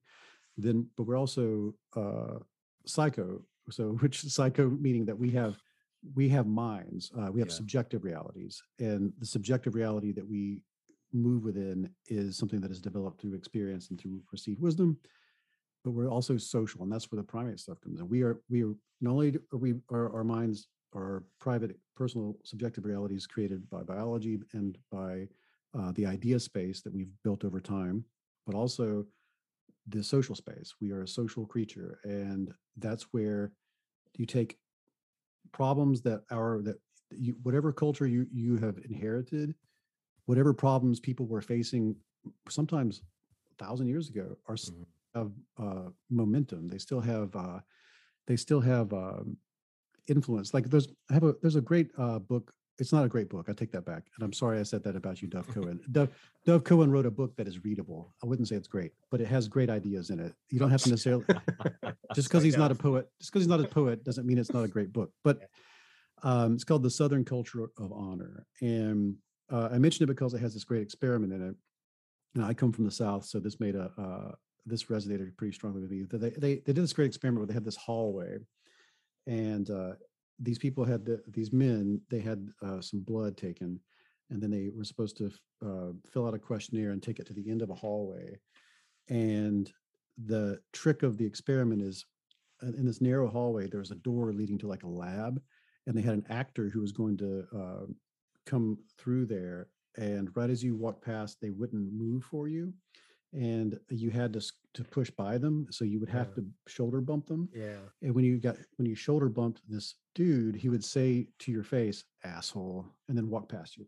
Yeah. And then you would go to the end of the hallway. And you would, at the end of the hallway, you get your blood taken a second time, and they would ask you some questions. Yeah. And what they found in the study was that they would ask people, "Hey, that guy that you bumped into, what do you think of that?" And these people were grouped into different groups by how much time they had spent living in the Deep South. And people that had lived a certain amount of time there, I think it was like 7 years or more. When they well, let's say I'll start with the other group. People who had not lived in the Deep South, when they got shoulder bumped and they were asked, "How do you feel about this?" They were like, "I thought this guy was ridiculous. What a weirdo. Who cares?" And they looked at their blood from before and after. And before, they had a certain level of cortisol and a certain level of testosterone, and after, they had pretty much the same. But men who had spent a lot of time in the Deep South, they asked them, "How did you feel about it?" They're like, "I want to kill that man. Like, I want to go outside and duel him." Like I can't believe this guy. Like, tell me who this guy. Do you know this guy? Tell me where he's at. And their blood before to after, they had like a 30 to 60% rise in cortisol and testosterone. They had been enraged to the point of physical violence. So biologically, two different things happened, even though we are fundamentally the same biologically, right? And in the psychology space, they had different ideas. They had different interpretations of what had happened to them, and they had different conclusions about what was going on. And then all of these differences came from socially. They had parts of their biology had been altered by social constraints and social expectations. The culture, and where does that come from? It's insane to me where this comes from. But Dov Cohen's work shows that this is any culture that was a herding culture ends up being this let's take this outside kind of class of people, because herding cultures are cultures where your livelihood can be stolen. It's not like farming. It's if you had to deal with livestock and you had to deal with rustlers, how do you defend against that? You defend against that with a reputation for, if you cross this person, they will bring back retribution times 1,000 of whatever you did. That prevents people from stealing your stuff. Yeah. But it's funny because so you're not a herding culture. I'm sorry, I'll finish. No, yeah, please. Yeah. You're not herding stuff. Your family's not herding stuff. When was the last? How far back does that go inside your culture? It goes back a pretty good ways, but the lag, the cultural lag, is what they call it, to you is so strong that you still will react in these situations to the point that your biology will be changed by what you interpret as happening around you because of some problem that your culture faced a long time ago. And that's true across the board for a lot of things we experience, including shame. I'll give you a perfect example of what he just described. I said this to you the other day. When my father passed away, I inherited 30 firearms, right? And he's from West Texas. It was just part of our culture. I think I even have like one of the firearms, little collector's item, little pistol back there on the bookshelf. and so part of my culture was like, a man keeps a gun in the house, protect the family. And this was about 11 years ago when I first moved to downtown Portland.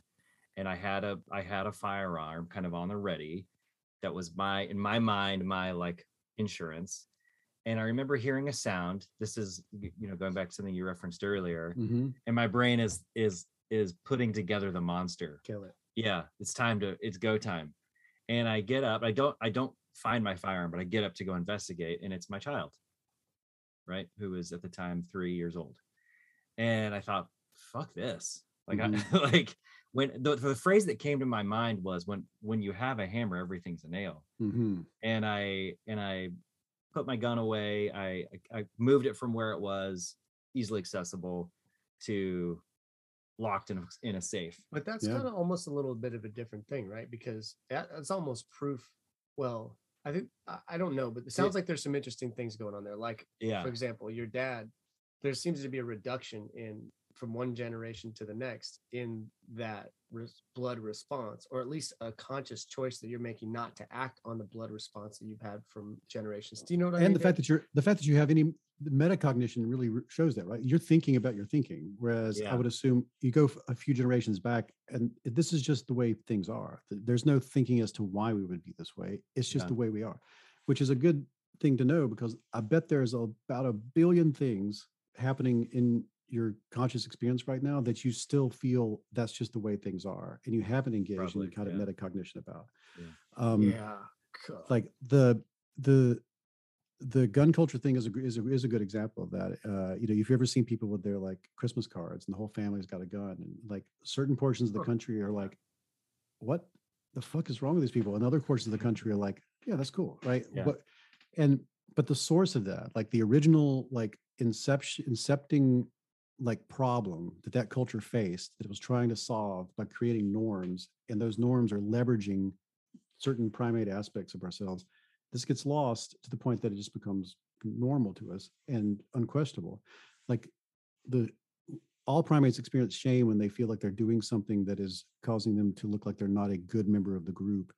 But what is classified as being a good member of the group is different from culture to culture. And we get confused as hell because like we'll just be wrong. Like my shame response is just wrong. To dancing, to getting caught dancing. To the things that I'm shameful about, it's fucking wrong. Like it's actually. It is wrong when you dance sometimes. I've seen it. Shut it's up, like man. pretty. That was not cool. He's actually a really good dancer. No, it's like if that shame response is to keep us connected somehow, it's doing the opposite for me. It's keeping me from connection. It's keeping me from creating new relationships, from having new experiences that are really positive, you know? Yeah. And I know, I think we're doing a pretty good job of like, we've got some conversations going. I'm really curious to your own, as I was asking before, your own experience around maybe deconstructing and having some conscious agency over not feeling these strong emotional responses, shameful responses, but potentially I'd like to share something around my experience, because I've experienced a success recently that I'm wondering if you might see like, oh yeah, this is what's going on, where I'm just kind of like hacking away blindly and going by intuition alone. And that's I realized recently that I'll get shamed getting caught doing things, but that I value when I'm around kids supporting their ability to make mistakes, to do so while being watched, to not feel criticized, judged, anything. I think it's important to be able to do those things not only by yourself, but also be observed. So that's always a nice little moment for me to discover how to support someone else, whether it's a kid or not, being in that experimental place where they're just playing. And so, but what I noticed for me, I tried to do that, and I tried to do it in front of me, and I get this strong emotional response every time. And it's just like, this isn't decreasing. Like maybe it will over decades, and maybe I just need to be more patient. Fair enough. But what I've noticed, and I don't know, I can't remember exactly why I made this decision, but I realized, oh, if I just get good at the thing, then I don't mind getting caught. And also, I don't mind making mistakes. And at first I was like, well, you shouldn't have to be good at something to be playful with it, you know, but that's just something I need to do. And I don't know why that is, David, but it has helped me with this experience around shame, and to be more myself in front of people and spontaneously and more playful. Is I have needed to commit to these few things that I care about in life, around music and around dance, and, you know, around a couple other things that don't really matter, but yeah. And I'm just curious, it's working for me, but it also feels like I'm cheating a little bit. You know? Like you shouldn't have to do that, but I just do. I don't think there's any different than lifting weights or paying attention to what you eat. Like you're hacking your biology. At the end of the day, that's what you're doing. You're hacking these emotions and motivations and predilections that at some level are coming from neurons, and then that have been shaped over time by cultural influences. So to to purposely, mindfully, and with both responsibility and ownership of what you're doing, alter these things through practice and alter these things through conversations and through testing the waters and playing. Yeah. It's no different than picking up something heavy over and over again until your body changes in response to it. You are hacking yourself on purpose using your volition. What a tricky thing cool. to not That's realize cool. that though, Yeah. and to have it takes decades to. It's just so simple, like put that way. And when I arrived to it, I'm like, oh yeah, you just need to give these things quality attention and get stronger. Like Absolutely. I've been going into the weight room and being like, God, I fucking suck at lifting weights. It's like, dude, pull some plates off, man. Like you can't do it. Yeah, Why am I embarrassed? Because I'm sitting over here hurting myself. Like but that's a great question. But that is a great question to ask yourself. Like, why am I embarrassed? Because what is the audience to whom I feel this is going to possibly cost me something if they don't like it? Like, and they get as deep into that as you can get. Like, who are the people that I feel beholden to, and how would they react to it? And then test the waters of doing something that you're scared of doing because of these feelings. And test who judges you harshly, who doesn't judge you harshly, and start to recalibrate who you feel beholden to and whose trust matters to you. Is that part of the recipe of those rare circumstances that help people change? Is that what you've experienced around? Oh man, it's humongous. Like the people who left Westboro Baptist Church, for example, most of the time they left the church not because they disagreed with their sort of their core values toward LGBT people, right? They usually left the church for something petty or something seemingly petty to us. Sometimes it was dress codes. One person I know that left, he had hurt his back and they didn't allow him to go to the doctor. But these were cracks that let in the light. Like these were things that they were like he had been going to school to be a nurse and he knew a better way of taking care of his back than praying it away. For Megan, who famously left the church, she had been exposed to kind people who were willing to talk to her without shaming her about what she believed, and had found a few things within the scripture that she had questioned on her own, and they validated her for questioning it. And this was the crack that led in the light to questioning more and more things. Same thing with Zach, who hurt his back. He was like, if I don't agree with this means it's possible that they're wrong about other stuff, and it starts this starts to erode because you're like, it's not completely unquestionable. And then this usually is what happens. That's the incremental. There's sort of a tipping point to it, but it starts small like that. And what will happen is, for everyone I've seen leave a conspiratorial community or a religious community or something like that, they usually get to a point where they feel like their values are not aligned with the value of the group, and they attempt to change the group. It's similar to assimilation accommodation, but they're doing it at the group level. They're like, can I get the group to change so that they share my values and I don't have to leave them? And they'll present their case often. And if the group is amenable to it, that's usually what leads to a schism. That's how you get denominations. Yeah. But if the group's not amenable to it, they will oftentimes stay in if there's no social safety net for them to fall into. But what happens is they will, even without their knowledge, start looking for other groups of people who are more amenable to their value sets. And if they can get enough of them, there will be a moment where they are like, I can't change this group, but I can go to these people who accept me for who I am. I'll go there. And this will happen over and over again throughout your life, because that group over time, you might start changing and feeling like they don't match your values. And eventually you'll find your comfort spot, right? But that's usually what happens, is that people attempt to change the group they're in. And if it doesn't work out for them, they start looking for an escape hatch. And if they're lucky, some people never get an escape hatch, but if they're lucky, they escape to something that's better for them. Something that makes them feel more like their authentic self. Are you in the middle of any of these schisms personally, or? Oh man, this is my whole life, right? Like, actually, in writing this book was a big. Writing How Minds Change was a big deal, because like I didn't realize this was going to be the arc of the book until deep into it. But I had the 9/11 guy, and then I think I read this though, but you had an idea for it, and then somebody changed their mind, and it kind of blew your mind. Is that kind of I used to give lectures where I would say, people would ask like, hey, my dad thinks Barack Obama is a secret Muslim Kenyan reptile. Like, what do I do about that? Oh, he's not. Hold on, I have something to go do. I would say in those lectures, there's nothing you can do about it. You can't change his mind. I was in that camp, Yeah, right? yeah. And Yeah. I a portion of my audience were the sort of in the big S skeptics community or the humanists, secular humanist groups, and Mm.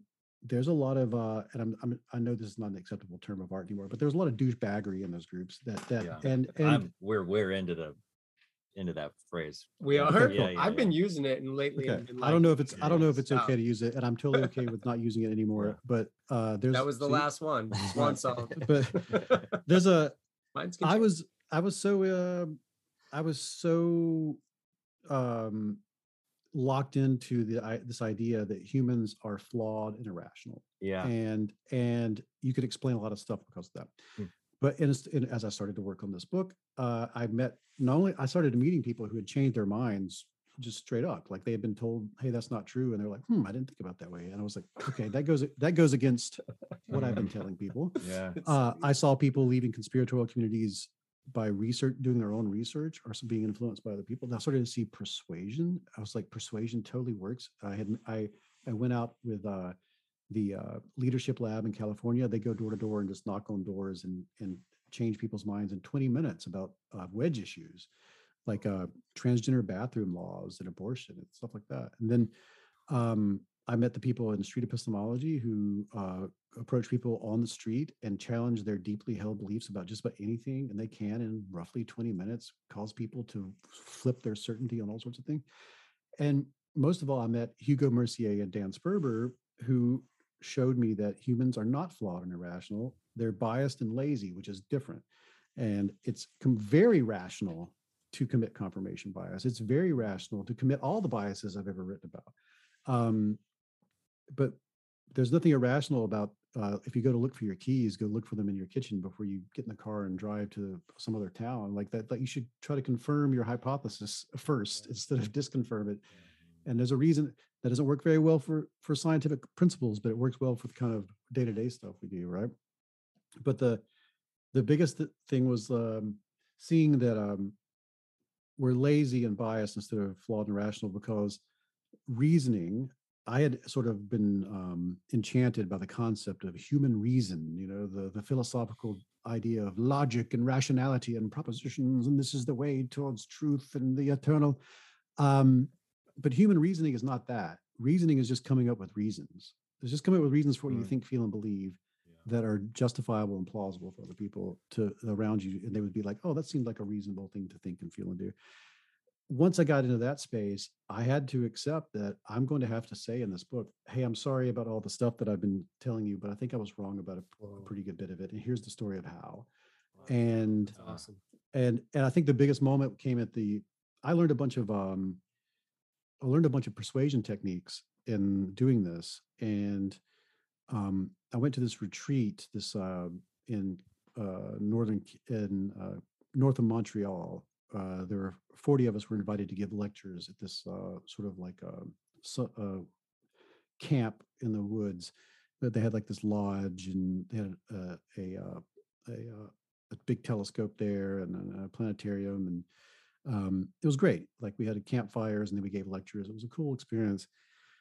And I had just come back from Sweden, and I'd just given a lecture. I'd just used one of these persuasion techniques with Mark Sargent, who's sort of the most famous flat earther. And I had talked about this a lot when we were all hanging out, but it wasn't in my lecture that I gave. I gave a lecture about this card study that demonstrates sort of the assimilation and accommodation.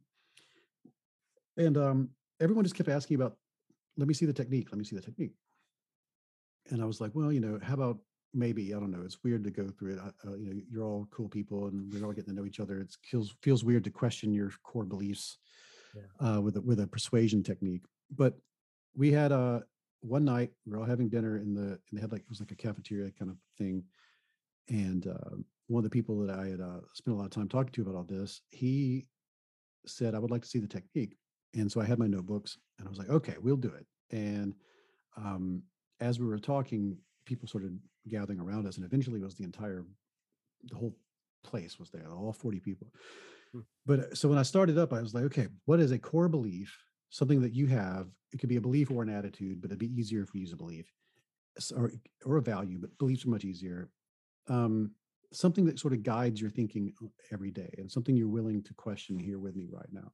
And he said, "Well, I believe in God." I was like, oh, "Man, like, that's the one I didn't. That's the one you just the don't do that one." Yeah. He's like, Why "Sure." not? Because you think it'll work and it'll be intense. That also, I just feel like, there's nothing more core. There's it was one of the most core things you could believe. And plus, we were all being very friendly, and this introduces something Yeah. that could be like, I don't know where it's going to go. Yeah. So I said, sure. And so the way it went, and here's the short version of the story. I said, okay, on a scale from 0 to 100, how certain are you that God exists right now? And he said, I'm probably 80, but sometimes higher, sometimes lower. I said, Good answer. was there a period of time in your life when you weren't an 80, some other number? He goes, yeah, it used to be 0. And I was like, oh, okay. Well, how did you go from 0 to 80? And these are all elements of this persuasive technique, by the way. These are this sort of line of questioning. Yeah. And he said, well, I'll tell you a story, but I usually only tell a story once a year, but I'll tell it to you here today.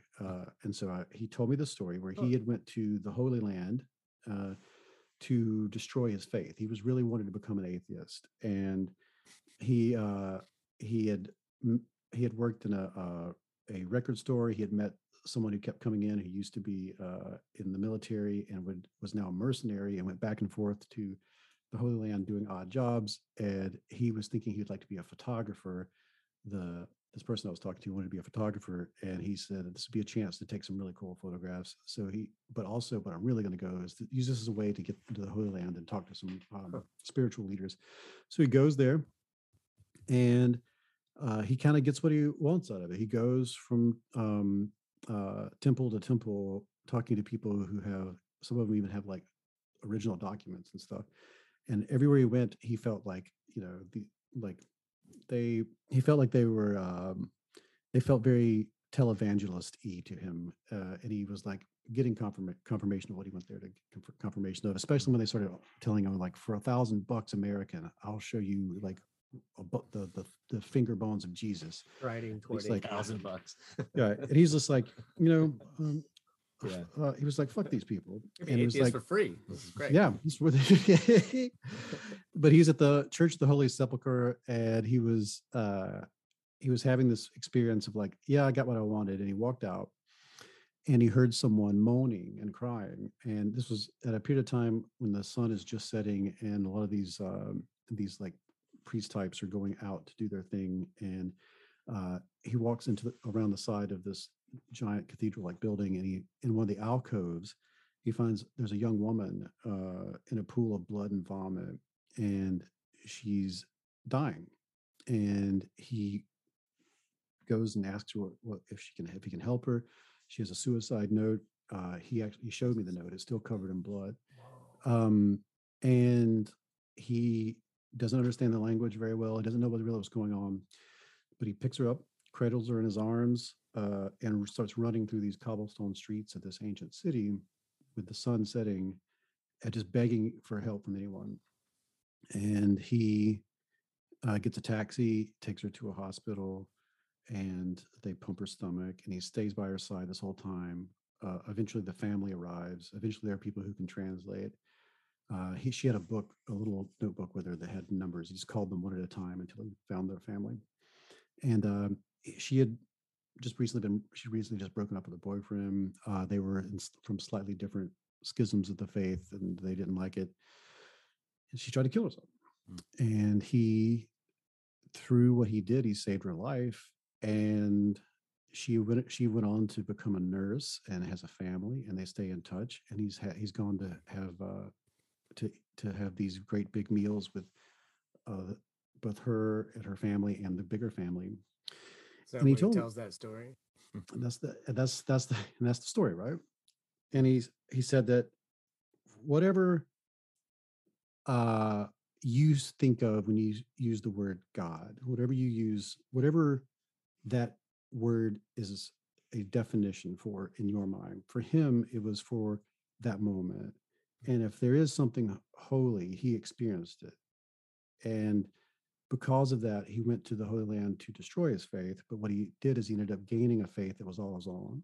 Mm-hmm. And so he's telling a story. And I mean, we have tears. It is powerful. Like the way I'm telling the story, it doesn't even come close to the magnitude of what it felt like to be in that space. Plus, there are people all around us, and they're very leaned in. And there's a real heaviness in the air. It's a very pregnant moment with this. We're very, the emotions are very high, and I knew what came next in the this technique, and I had a real confidence that if I went through the rest of it, I could probably take some of this away from him. But I felt, what's the good of it? And what is the good of that in this moment? Because I feel like I've gained more from this conversation than I could ever steal from him.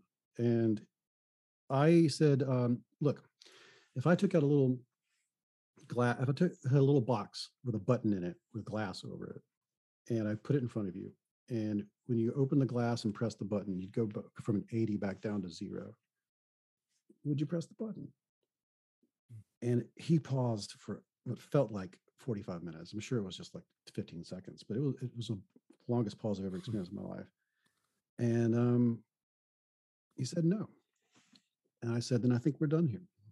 I can't imagine why we would continue this conversation. And thank you for telling me your story. And I closed up my notebook, and I remember one of the people there, he just went, oh, and then we all hugged. Everyone, that a 40-person hug.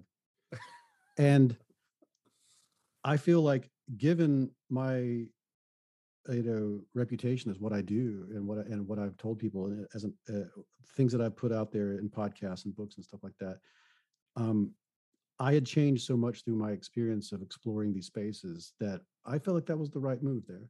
And I was deeply changed by that experience and by the experiences leading up to it, but I didn't know it until I was tested. And I was given this ability to use persuasion, I think, through writing this book. And I had never really asked myself, when and where should this be used? And I think there was a previous version of me that would have just bulldozed right through that. I'd been like, haha, what do you think you are? You think that was God? Yeah. But that's not the point, right? Yeah. What he did was something that is of the highest caliber of what a human being can do. And it really demonstrates the awe and the yearning we have for transcending our primate selves to something bigger than that was fulfilled by his experience. And I don't care what he labels it. And I don't care if that, if what he labels it is not what I would label it. Wasn't the point of that conversation. So yeah, that changed me a lot. Dude, that's an amazing story. It seems to me that we are, and I don't know this, but it's just a feeling that I've had, that we're all play more of a creative role in our lives than maybe at least the society I grew up in, and the sort of zeitgeist of the world now, that we know. Like, we have more of a say in what happens, and that some of your work seems to point to that. But also, we were speaking before you came on about paradox and holding opposites, and I think that there's that scientific phrase you've probably heard: the universe is not only stranger than we think, it's stranger than we can think. Mm-hmm.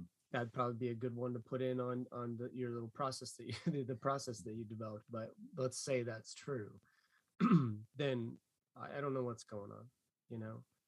And I suspect that Ron and your and me and everyone else's reality is both a center in itself of a potentially a universe or whatever, and a role in mine. I'm a center too. Like, how can you have more than one center aside? Like ancient Native Americans saying that the place where center is everywhere and circumference nowhere. It's kind of, Campbell talked about that in one of his. No, that's good. I like that a lot. Well, if that's true, to me, that story you just told is like this mysterious, powerful respect of someone else's, even though they are a player in your life, potentially. This is my way I see things. It's not to say this is how you feel about it. Even though that they are a player in your life as someone as around your center, they're also a center in the creator in and of themselves potentially. And in the way I see life, that just was a moment of true respect, seeing, respect, spectacle, like you saw, you gave distance, and you let it be, and you said, we don't need to flip that toggle, and like that's which too I many gotta stories say like to you, that. man, like that's in a lot of ways, and I don't know if I'm not trying to like stroke your ego here, David. I think that what you said, your comment about him is like in a lot of ways that's the pinnacle of human experience, what he did, but so is what you did, which was to respect his stance and respect his experience, and not needing to prove a point. You didn't need to be intellectually superior. In fact, you understood the gift of empathy, stated or unstated, and that connection that was then shared with the hug, which by the way I felt, right, even as you're telling the story, and like my tears are welling up in my eyes, like I wanted to be a part of that hug and did feel a part of that hug. And are you familiar with any writing by C.S. Lewis? Yeah. Have you read the Last Battle? It's the last book in the Chronicles of Narnia. I have read that, but I read it when I was very young, and I don't remember much. But I do remember reading it. Yes. Well, there's a character like you in it, and the character says basically that there's an apocalypse, and Aslan is like choosing who gets to make it, and one of the characters is devoted to his path, but his heart is always in a really good position, but it's an opposition culturally to what the culture that Aslan was supposed to be supposedly a part of. And the guy's like, well, I guess I'm not going to make it in because I didn't, I wasn't a follower of you. It was awesome. And he's like, no, you were actually. Mm-hmm. Every time you did something good, essentially, like you were actually in cahoots with me. I'm obviously paraphrasing this. This is something that's very close to my heart, and it's up in my life, and I think in the world now pertains to so many of the discussions and divisiveness that's going on. And that's the word. There's a lot of words flying around. And when someone uses some words that are a counter to what I believe or my meanings of those words, there's a conflict. It would be really nice if people just saw, you know what, I know you're using words that I don't agree with, I find offensive, blah, blah, blah, but I see your inner world is aligned. I see your heart. Yeah. These are weak words around it, but I see that your intention, I see who you are. Yeah. You're not hurtful, you care. And I really wish, and I don't know how to be a proponent of this other than hacking my way through building some articulation around it. But I really articulating the ineffable, baby. Let's do it. It's just like, that happened the other night. I said something offensive to somebody because David, I'm valuing right now. I need to explore. I need to make mistakes. I need to be able to be okay reaching out there and taking my shitty first flaps of flight, in so many words and ideas and conversations. Mm-hmm. And, to be able to have someone hawking, over me, like they're ready to dive on me. It's just like, fuck off. I'm doing something good. And we were in an experience that the actual story doesn't matter, but someone was like, they attached to a word I said. And I was like, whoa, look at behind the word. I got your back. I'm here. Mm-hmm. And there was like, no, hell no. And it just breaks my heart. And I don't know if you, I feel you very strongly on this. That led to me having I'm still disassembling this experience, right? I'm still disassembling the experience of putting all this together. Because I went into trying to write, I wanted to write a book that was on the ground. I wanted to have first person experiences, and I did not expect to change my own mind. I didn't expect to change through that experience. I thought I would go in and say, like, here's how the world works, and here's another book about things that here's another book that's basically Wikipedia with jokes. And I didn't expect this sort of thing. And then when you have an experience like that, you go on a walkabout to try to understand it, and you start being very open to other voices helping you understand it. Like just listening to you talk about it with me now, like I feel how your take on everything and what you're saying about my place in it. Like I can feel being deeply affected by just this conversation in a way that the previous version of me was so cut off from that sort of experience. And I brought some of this to like a negotiation expert who told me, debates have winners and losers, and nobody wants to be a loser. And the only person who gains anything from winning a debate is the person who learns nothing. And the better framing for something like this is, let's have a conversation and let's treat this like a mystery we're trying to solve. And we'll collaborate on trying to understand it. So all of a sudden, the argumentative framework takes on a completely different patina. If we're discussing an issue that we have different perspectives on, I can treat it as if we have different perspectives and neither one of us has the total perspective, which is a different way of, it's not like debating where I need to show that I'm right and you're wrong, and you need to show that you're right and that I'm wrong. That's a different construction. So if instead I'm thinking like, we're back to back and you're looking this way and I'm looking this way, and the only way that we can understand what's actually happening, to have a real perspective on the world around us, is if we enter a state of trust where you each share what we're each seeing, and we take from each person's perspective and add to this bigger worldview. That is the gift of this ability to communicate with one another. This is why we have all of this. And it just so happens we're in a state where the ways we're communicating with one another, like over this kind of medium, it's much easier. But if you get on something like, say, Facebook or Twitter, it's very difficult to have that kind of conversation with someone. It's just the way that platform was constructed that limits your ability to have that kind of interaction. But we have the ability to do this. Like, it is available to us, and you can feel yourself snap into it when it's working correctly. Yeah. And I feel like we're going to be okay if we can like model our virtual environments and our strange media to match more closely to the humanity that's waiting to embrace it. It's just that we are making kind of crappy versions of it right now. We have to keep working on it, and it's the same is true for all these other old institutions that we're watching crumble around us. Workplaces don't seem to work. Like after COVID, we're all looking at workplaces and going, "Did we really have to do it that way?" Politics in this kind of information ecosystem feels like, do we really have to do it that way? There's a lot of that happening. And I feel like interpersonal communication can gain from it. And men, especially with all the baggage that we carry with us from cultural expectations, have been the ability to collaborate and work together and be open and introspective and have actual emotions and not feel that threat of being shamed for just feeling things is so new. This is something that is really just, we're like the 3 generation spread of Zoomers, millennials, Zoomers, Generation X. Like, we're the first dudes in a long time that have the opportunity to support one another, pick and choose from the buffet of masculinity what works for us, to have fulfilling real relationships with romantic partners, and to I think to even like I come from a culture like in the Deep South, like nobody goes to therapy. In the United States, therapy is we're looked down upon for therapy in a lot of ways, and just the access to be mindful of your own self in that way. These are new things that require this mix of assimilation and accommodation, and I can feel the newness of our own humanity in a way that I'd never noticed before, and a lot of that came out of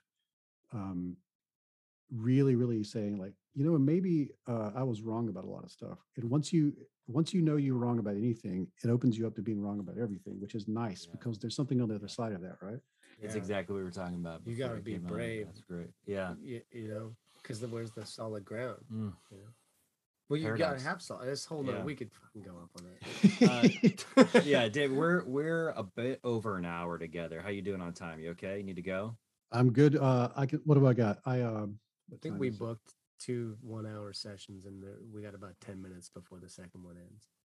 Hey, I'm with you for 10 more minutes. What do you want to talk about? Well, should we do the technique you're talking about the technique? Okay, noticing fit. Awesome. Yeah. Ron's like, I need this right now. Come on, man. Sure. Don't leave me hanging. I'll start by telling you this term of art called surf pad, and then I'll get into make the other thing make more sense. Surf pad is something that came out of you remember the dress that was all over the internet in 2015? Some people saw it as black and blue, and other people saw it as yellow and Yeah. or white and gold. Yeah. I bet the researchers who like studied that to try to get an idea of what was going on there. And if you see the dress, you'll see it as one thing or the other, and you have no choice in the matter. Is how you will see it. But some people do see it differently than you, and that's kind of weird, right? But they also have no choice but to see it that way. Turns out the reason people see it that way is the more time you've spent in bright light, it's sunlight, the more time you've spent in sunlight, or the more you work around windows or something, you'll see it one way. And if you spend more time in artificial light, you'll see it the other way. The reason for that is, unbeknownst to you and without your knowledge or consent, when something is overexposed, the brain will subtract the luminance. That's what they call it in neuroscience. The brain will turn the brightness down on an overexposed image, whether you're seeing it through your eye, nakedly through the eyes, or something that's in a photograph or on a computer screen. And the reason for that, and there's all sorts of hypotheses for this, is it's most likely so that I can see the benefit of it out in the natural world. Like, you want to be able to see the fruit or the blood or the danger or the thing or the hole or whatever. Like, you want overexposed things to not be so overexposed.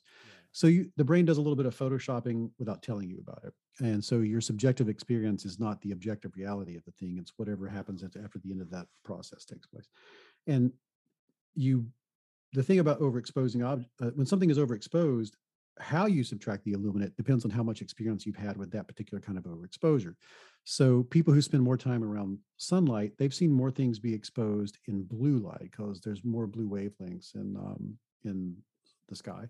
And people who've been around a lot of artificial light, things are mostly exposed in yellow. So what happens is, people who spend more artificial light will subtract the yellow and they get black and blue. People who spend more time in sunlight will subtract the blue and they get yellow and gold. Oh, wow. And what you find that correlates perfectly. They had like 15,000 subjects, and the more time, if they were early risers, they saw the dress one way. If they were night owls, they saw the dress the other way. Now, this is a hugely important lesson for all of us, I feel, because the way you have no control over which way you see it. You just see it the way you see it. Yeah. But your life experiences determine how you see it. And if you were to get into an argument with someone and say, no, it's black and blue, and the other person's like, no, it's yellow and gold, and you came to the point where imagine creating a culture around it. Imagine creating a religion around the way you see it. Yeah, it's unquestionable. How can anyone possibly see this differently? That's the parable of the God walking one way, and then he turns around to the trickster, right? This is, it maps. I love it because it's neuroscience, and it maps onto so many beautiful poetic metaphors for this concept. And if I were to get into an argument with you as to which way it should be seen, and you were trying to win that argument, neither one of us would have access to the higher truth of the matter, which is we see it differently because of all this brain stuff. Like, that would just be off the table if we entered into a debate. Yeah. So that being said, persuasion is, let me preface this by saying, persuasion is not coercion. Coercion means the other person doesn't know what's going on. And you're trying to, you're stealing some of their agency away. Persuasion requires that everybody's on board with what's going on. And I'm going to say out loud, like, I hope to persuade you of this. Would you like to engage in an attempt for me to persuade you of something? So that's important when it comes to these techniques. You have my consent. Can I put a quick pause on it real quick? Yeah. I think that you were actually talking about the technique that he uses to deconstruct the shame conversation, and we've got another technique that he was talking about around persuasion. Sure. Or am I off? I may have. I was talking about shame. That's what I was talking about. Okay, never mind. We'll talk about persuasion techniques. I'm sorry to do that. We'll have to this is important. Part two with you at some point in the future. Yeah. Get this great book called How Minds Change. Comes out soon. If you want persuasion techniques. Give us the name of the author. I will say, if you, without having to go into those techniques in depth, if you start any conversation from the viewpoint of, if you communicate to the other person, you should be ashamed for thinking, feeling, or doing whatever it is you're talking about. There's no way you will ever persuade them of anything. If that is what's communicated up front, conversation's over. Related to shame, right? That's how powerful shame is. So you want to talk about deconstructing shame? Well, I would let me switch gears into something. Yeah, I'm sorry for doing that. It's totally cool. Important to him. Let's see, something more like in the vein of motivational interviewing. Okay. if I were to put on my psychologist hat, which I am not a psychologist. I went to school for that and abandoned it for journalism. So all I have is a bunch of podcast experience. But I do spend time with these people a lot, and I know that, like, if we're going to explore it, if we're going to deconstruct it, um, I think the most important thing is to say, in when in recent memory, in like the last 6 weeks, can you remember a time that you felt sort of a visceral response to shame/guilt? Do you want me to answer that? Yeah. Last night when I smoked too much weed and went on a werewolf food bender afterwards. Okay. Yeah. At what point did you notice did you notice that shame was taking place? Did you notice that it was part of your subjective experience? Probably when I had eaten my first snack and then was full and was in pain, but decided to make another snack. Okay. And that was the moment I was like, this is not good.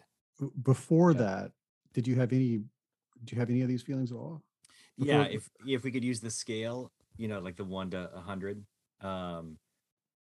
there was the shame was like 10 or 15, like anticipatory shame of like, I know what I'm about to do, and like maybe I can talk myself out of it. Yeah, but I couldn't. And the funny thing is, I actually have to recant saying too high. It wasn't like stoned out of my mind. It was just like I had the munchies, and the munchies. My I know that cannabis turns off the switch in the brain that tells you you're full. So that's when the shame was started to kick in. Cannabis does not turn off the shame switch, unfortunately. Right, it can make it worse. Yeah. And then after, when you had the second snack, on a scale of 1 to 10, how high would you say you were on the shame? Pretty high. Yeah, like 70 or 80, because it was accompanied by like actual pain. The pain of being too full. Okay. Here's a nice embarrassment of that. Yeah. Here's a nice tricky psychology question. Okay. If it was, let's say it was 70, why wasn't it higher? Because I've probably numbed myself to the routine of munchies and eating, pretty frequently, and also because I'm not obese. Like I've actually lost a lot of weight in my life, and I'm kind of in fighting weight right now. Like I don't.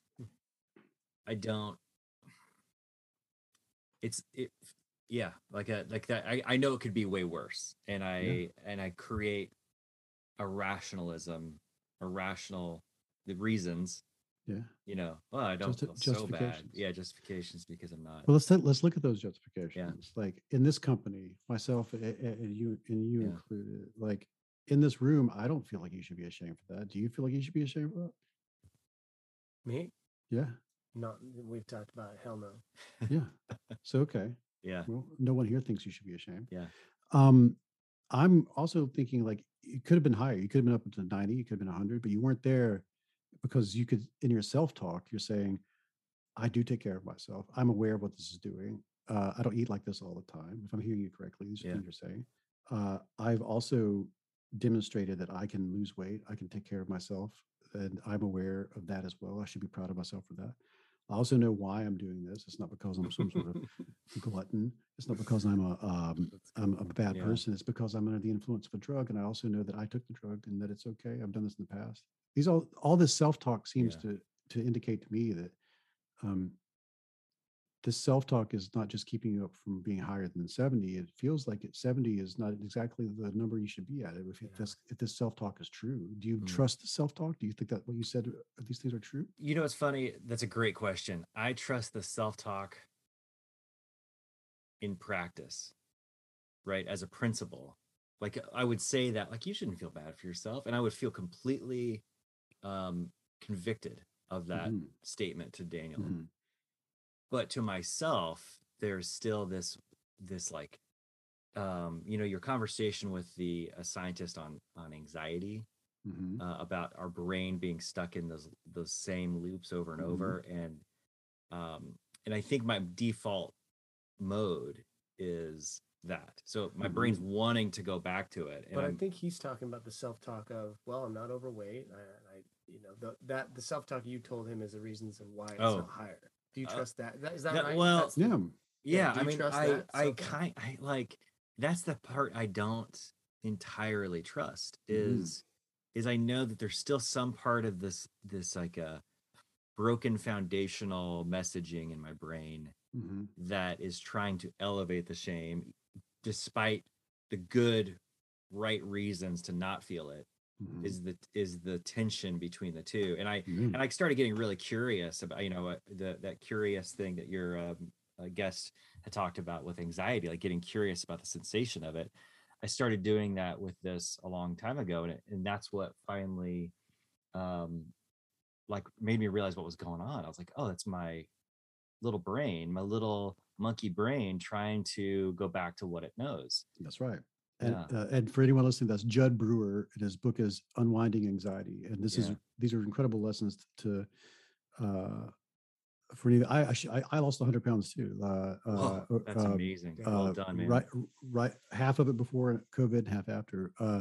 So I understand those feelings you're talking about. I get those same feelings eating anything. Mm. And Judd Brewer was very helpful in all this. Because if you had a diet book, all diet books could just be one page, and they could just be like eat Yeah, less, that's right. exercise more. That's it, right? That's it. Yeah. But that's not it, right? Yeah. Like, how do you eat less and exercise more? How do you do these things? That's psychology, and psychology is behavior. Psychology is social influences. Psychology is all sorts of things. I would urge you and challenge you to investigate. You have some self-talk that is in conflict with some other self-talk, and there's some self-talk is keeping you from being above 70, and some other self-talk is pushing it up to 70. But when you think about it, when you metacognate about it, what I'm noticing from what you're telling me is that you're aware that these shame feelings are coming from an audience member that seems to be that you didn't invite to the party. So who is this audience? Who is this? Who is the audience to whom you feel the shame? Like, it's not us. Same So it's got to be question you some were other asking. party. Yeah. Yeah. And I'm imagining you could probably investigate, like, imagine yourself in different company, and who is the company that you could imagine who would be like, yeah, you should be ashamed of yourself. Though this is the influence that you will need to focus on to, like, deconstruct where the shame comes from and how to, like, you get that number down from 70. Because I would ask you, what other opinions might they have about you that you would disagree with? There's a psychologist named Robert A. Jordan who wrote a book called Inner Work, and he talks about active imagination, where you would take, not as art, not as you're writing, Yeah. but you would ask the question. He just said, make character out of it, out of both of those people, or maybe there's more than one version of each one, and then you have a conversation with them. You put them in an environment. Have you heard of this guy in this work? I haven't heard of him, but I've heard of this technique. Yes. Yeah, Is that something that you Yeah, because you're being, I mean, I know better than to put words in, to put thoughts in your head. I would task you to imagine the people to whom you feel, or to the ideas to whom you feel beholden here. What are some other aspects of your life that they would disapprove of? And would you change those aspects of your life to seek their approval? I would think probably no. And if that's true, it will affect this feeling of shame in other places too. And because you're really starting to self-author, as they say. You're starting to say, well, this is my friend Will Storr, who wrote a great book called he wrote a lot of great books. We have a nice gentleman rivalry. And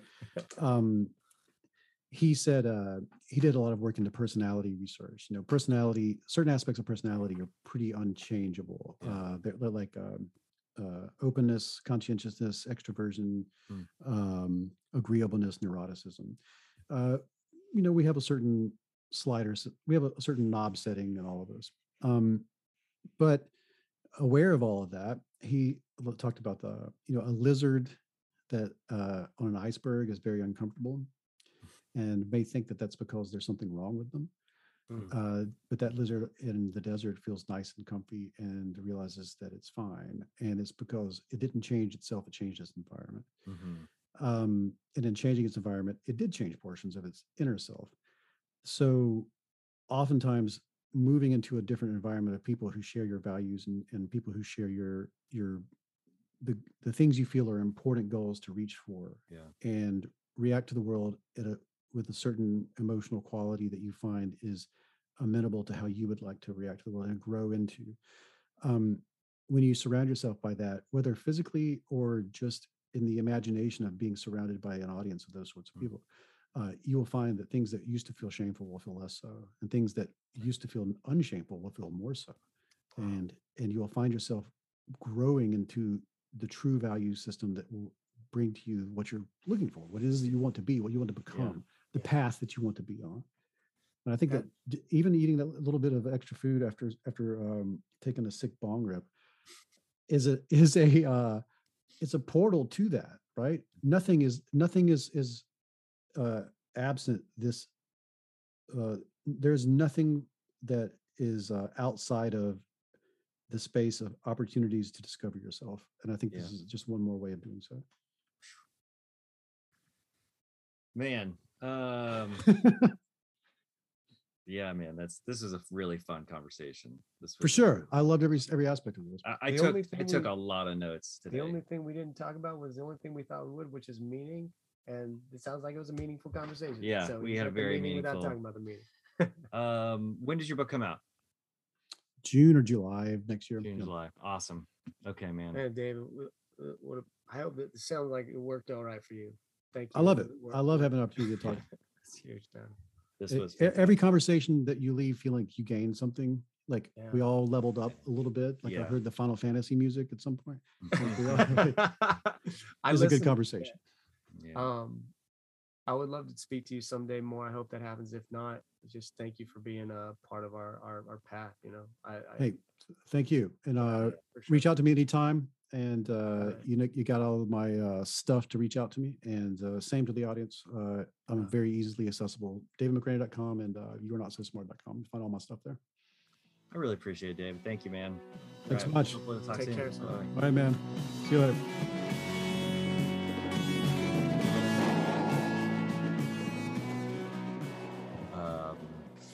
Field dressing. Thank you so much. The end of the portion of a recorded episode of Cutting for Sign. We had David McRaney on today.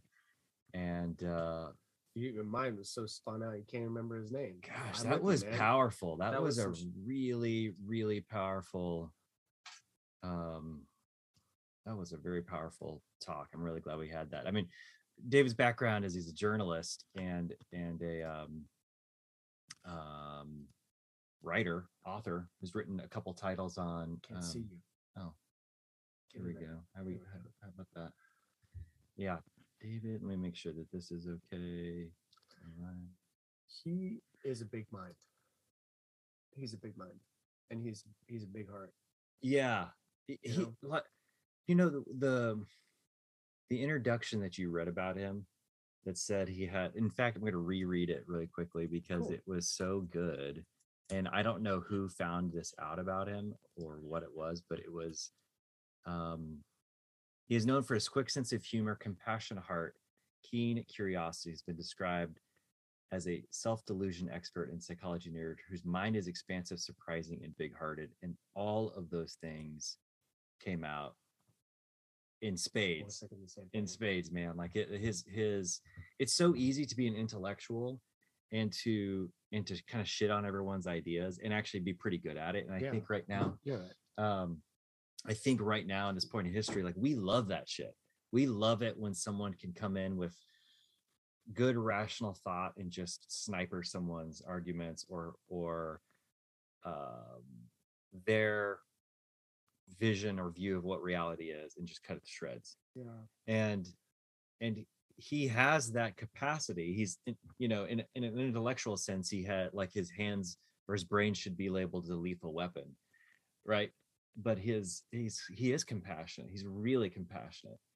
And that is, and I think that is actually the thing that like is the most human part of us.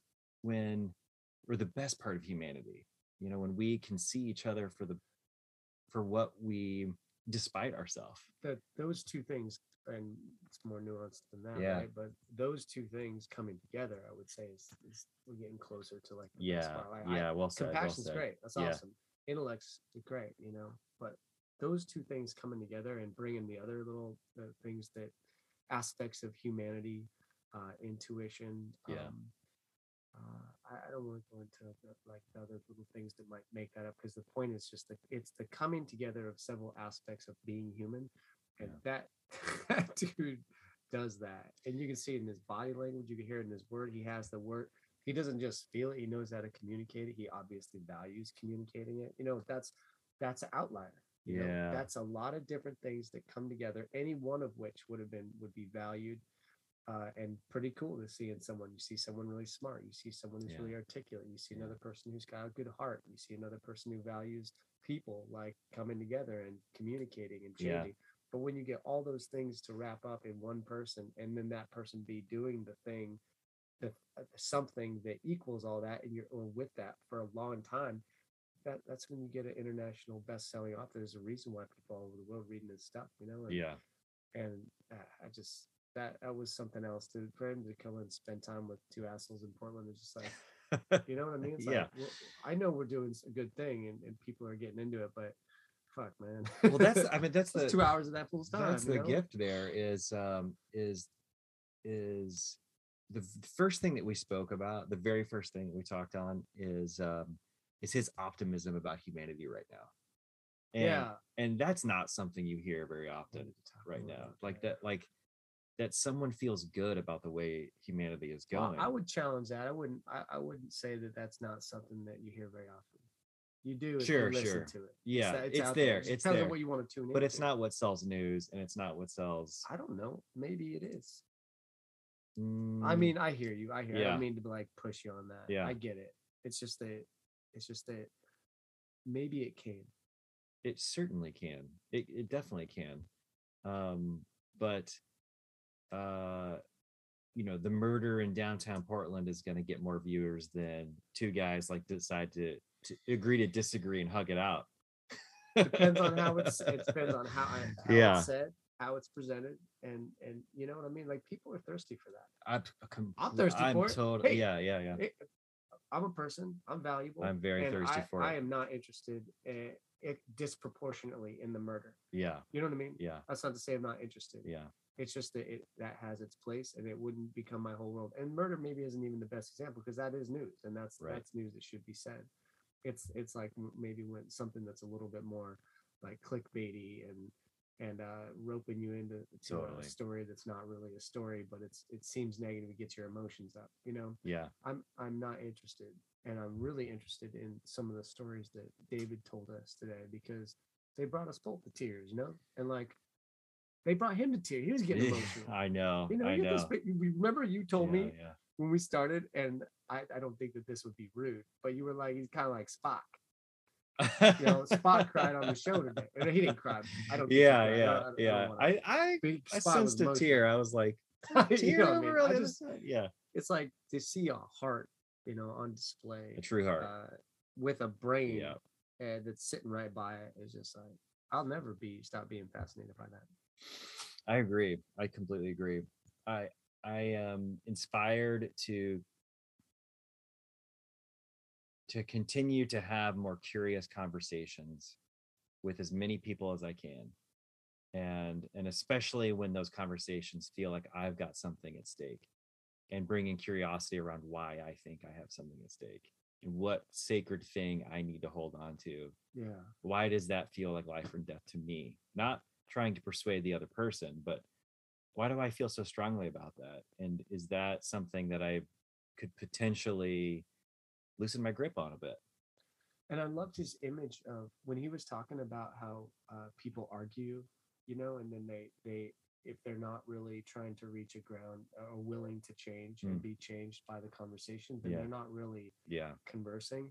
And when he was saying that, I was thinking an image that came to my mind. There's two people facing themselves to potentially arguing. Yeah. And then that body, like the body position changing to side by side looking out. And then when I was thinking about that, he used back to back. He was like, Oh, interesting. Yeah. it's two people who are like looking out on the world and then kind of having each other's back. And I just think changing the positions that we of that little metaphor, it really is indicative of change of mind, of position, of intention, of like ability to agree, of willingness. Yeah. It's trust, you Yeah. know? Yeah. It's huge. It's huge. It's and huge. then to see him actually do it and be changed, and then Well, say he was changed by us. I mean, your question to him about, are you going through your own interpersonal change, or was there some stance that you had and that you are now switching? I thought that was a genius question, number one. So well done on that one.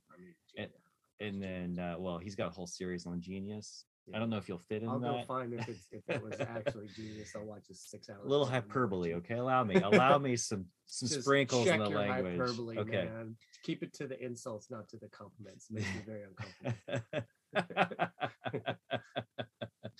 I was gonna insult you. I just said not to. Thank you. Didn't think you were. Make me feel much better. But his authenticity around saying, look, my latest book that's coming out was about how dumb we are. I mean, I'm paraphrasing what he's saying, but it's, I realized I needed to change my stance as I'm writing the book. And so that's what the book is about, is how people change their minds and why they change their minds. Awesome. And then he had to do that too. That's cutting for something. Oh, that's big time. Like I'm gonna write a book on how people can change. And I think it's rare. I don't think it happens. And then one of the first people he interviews is someone who is, I believe they were like a 9/11 truther, whatever it is. I don't know much about that, but I know it was like a firm stance on something. Yeah. And in talking to him in the interview, this person changed their mind, and he was like, I thought you couldn't do that. Yeah. And he had to like scrap his idea and go back and write a different book and change himself. Yeah. I want to figure out some way we can keep having conversations with David, because that was one of those life-giving conversations that I came out of the other side feeling smarter, more equipped, energized, proud to have had it, glad to have had it, and I want more. I'm glad that he ended up getting to the shame exercise. Oh yeah, and he also helped me, back out of a shame cycle that I was stuck in around something that it's easy to say, but it is easy to say. What work would you do around that privately? I mean, what would that look That's a good question. I mean, a couple of the things that I was writing down was who the audience is, because that's something I've always had is shame around who I think is judging me. And sometimes I think that's a person that I know. Really? Yeah. And only to realize like that person's not paying attention at all. Right. And which was a big reason. And this goes back, if you listen to the episode, like if you go back and listen to my religious experience, like I was afraid of the shame I'd received from the religious culture I was a part of. And now it's more like, that instance in particular, it was about, because I'm a non-drinker, but I do smoke weed and I do other drugs occasionally. And so for that in particular, the audience is someone I know that is a teetotaler, right? Like they're completely and 100% sober. I'm not even and the funny thing is I'm not even really friends with them anymore. Like we don't talk. Yeah. We don't share things anymore. They're a character in your, but they are a character in my brain. And I think an old version of me when I first stopped drinking, which was like that, like everything's off the table, total complete sobriety, straight edge kind of living, is still kind of like, hey asshole, like I remember when we were all, we were completely off of everything and didn't do anything. And even David's conversation of like he cutely said like a sick bong rip, and I was laughing because he was referring to my marijuana consumption, and my sick bong rip is like a tiny little puff off of a pin, but the weight of it feels like what he just said. But the real shame was around my munchies, and eating unconsciously, which I don't, talking out loud, even this morning, the reality is like I was joking about with Morgan this morning. and I can't remember exactly what I said. Something about I went full werewolf last night, and because I left the the kitchen kind of a mess, and she just laughed and I laughed, and so a lot of the shit was already gone. But I thought that was a good, great example for this conversation to come around to. I loved it. I thought it was a great conversation, and I will keep doing it. Yeah, bringing humor around that I think is a great way to. Yeah. I mean, can shame really exist? Yeah. Where there's genuine humor too. I don't know. Like, if you make a joke about something and you're really laughing, you're laughing with someone else. Who, by the way, like the fact that you can tell your wife about something that you feel really shamed about and that you do privately. That you could easily hide. Yeah. Or if you Yeah, knew how yeah. to clean up the Yeah, kitchen yeah, afterwards, yeah, then you could hide. But the fact that you do that and you have a partner who can be like, see that and support it and laugh with you about it, that's already, I would think, just hanging on to that idea would bring that 70 that you said you experienced. It would just take the edge off of there. It did. You know what I mean? Yeah, and for folks who are just joining us here live on Instagram and Facebook, this is the end of a 2-hour conversation that we had with an author and journalist, David McRaney, who's he's a smart guy. He's a very smart guy, and he's a very empathetic human being as well. And he helped me walk out of a self-perception that was mostly shame around a real incident in my life last night. Smoking a little weed and eating a lot of food till the point where I hurt really bad. And I had to stay up. I had to stay up an extra hour to stop hurting before I went to bed. And I think that was part of the removal of the shame too, is just living with the consequences of indigestion after powering through a bag of granola. I hear you. I mean, I told you some of the epic stories of when I was struggling with that aspect of myself. You know what? It might be good to revisit because I did get out of that, and it's one of the things that I did change. I mean, he's talking about. I love that part. I think it was in the little bio or intro that, and someone else, I just pieced other bios together, but it talked about the rare circumstances, and I think there was another adjective too. I can't remember what it was. That cause a mind to change. And I think that caused a mind to change not incrementally. Minds can change incrementally. Yeah. Sure. Or sometimes quickly. Well, sometimes they fucking go. Yeah. And I had one of those around food too. And really? Definitely, man. You've read it. I wrote that story about it. But I just think that there's these weird jujitsu. We talk about that. Little moves that one can make that have usually to do with acceptance. Yeah. And I'm not saying I know how to do this. It was a miracle. It was rare. Yeah. And it happened one morning for me where I just decided, because mine was what do you call it? It was a body dysmorphia. Right. And so I see myself as fat. I was lean as hell. But it's very real. And it's scary. Yeah. Because then everything you eat is just going to make you look worse. Yeah. Every bite you take. Wow.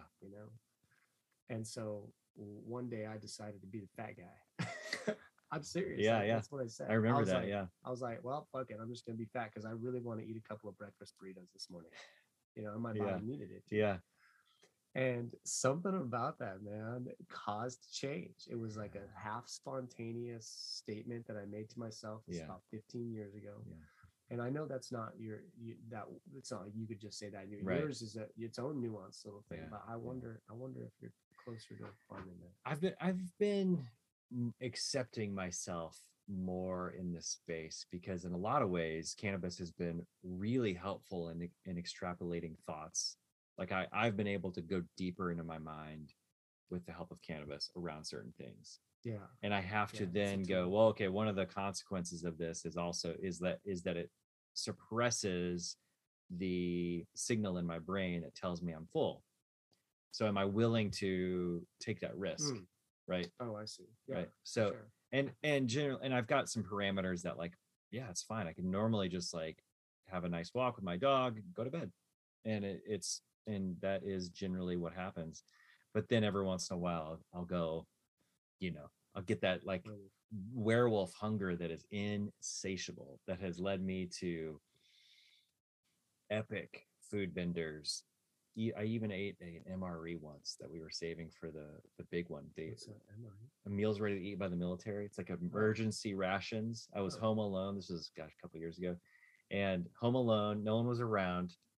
Confession time, and I hadn't done any grocery shopping because I hate grocery shopping, and the house was generally empty of food. And there was an MRE, a military bag of food, in the back of a closet somewhere. There's all kinds of stuff in that because some of that has to just do with like, dude, learn to go shop. Not learn, but you know what I mean. I don't want to say anything Totally. about it, but like, Yeah. God, because we've all been there. I don't want to go shopping. Fuck that. What's in the house? Oh, you dug deep. You went into the bedroom closet. It wasn't the bedroom closet. It was the weird cabinet above the refrigerator in the back, like behind the dishes that you never use. Like the nice wine glass or whatever. Hey, we gotta go. This was awesome. Daniel, thank you so much.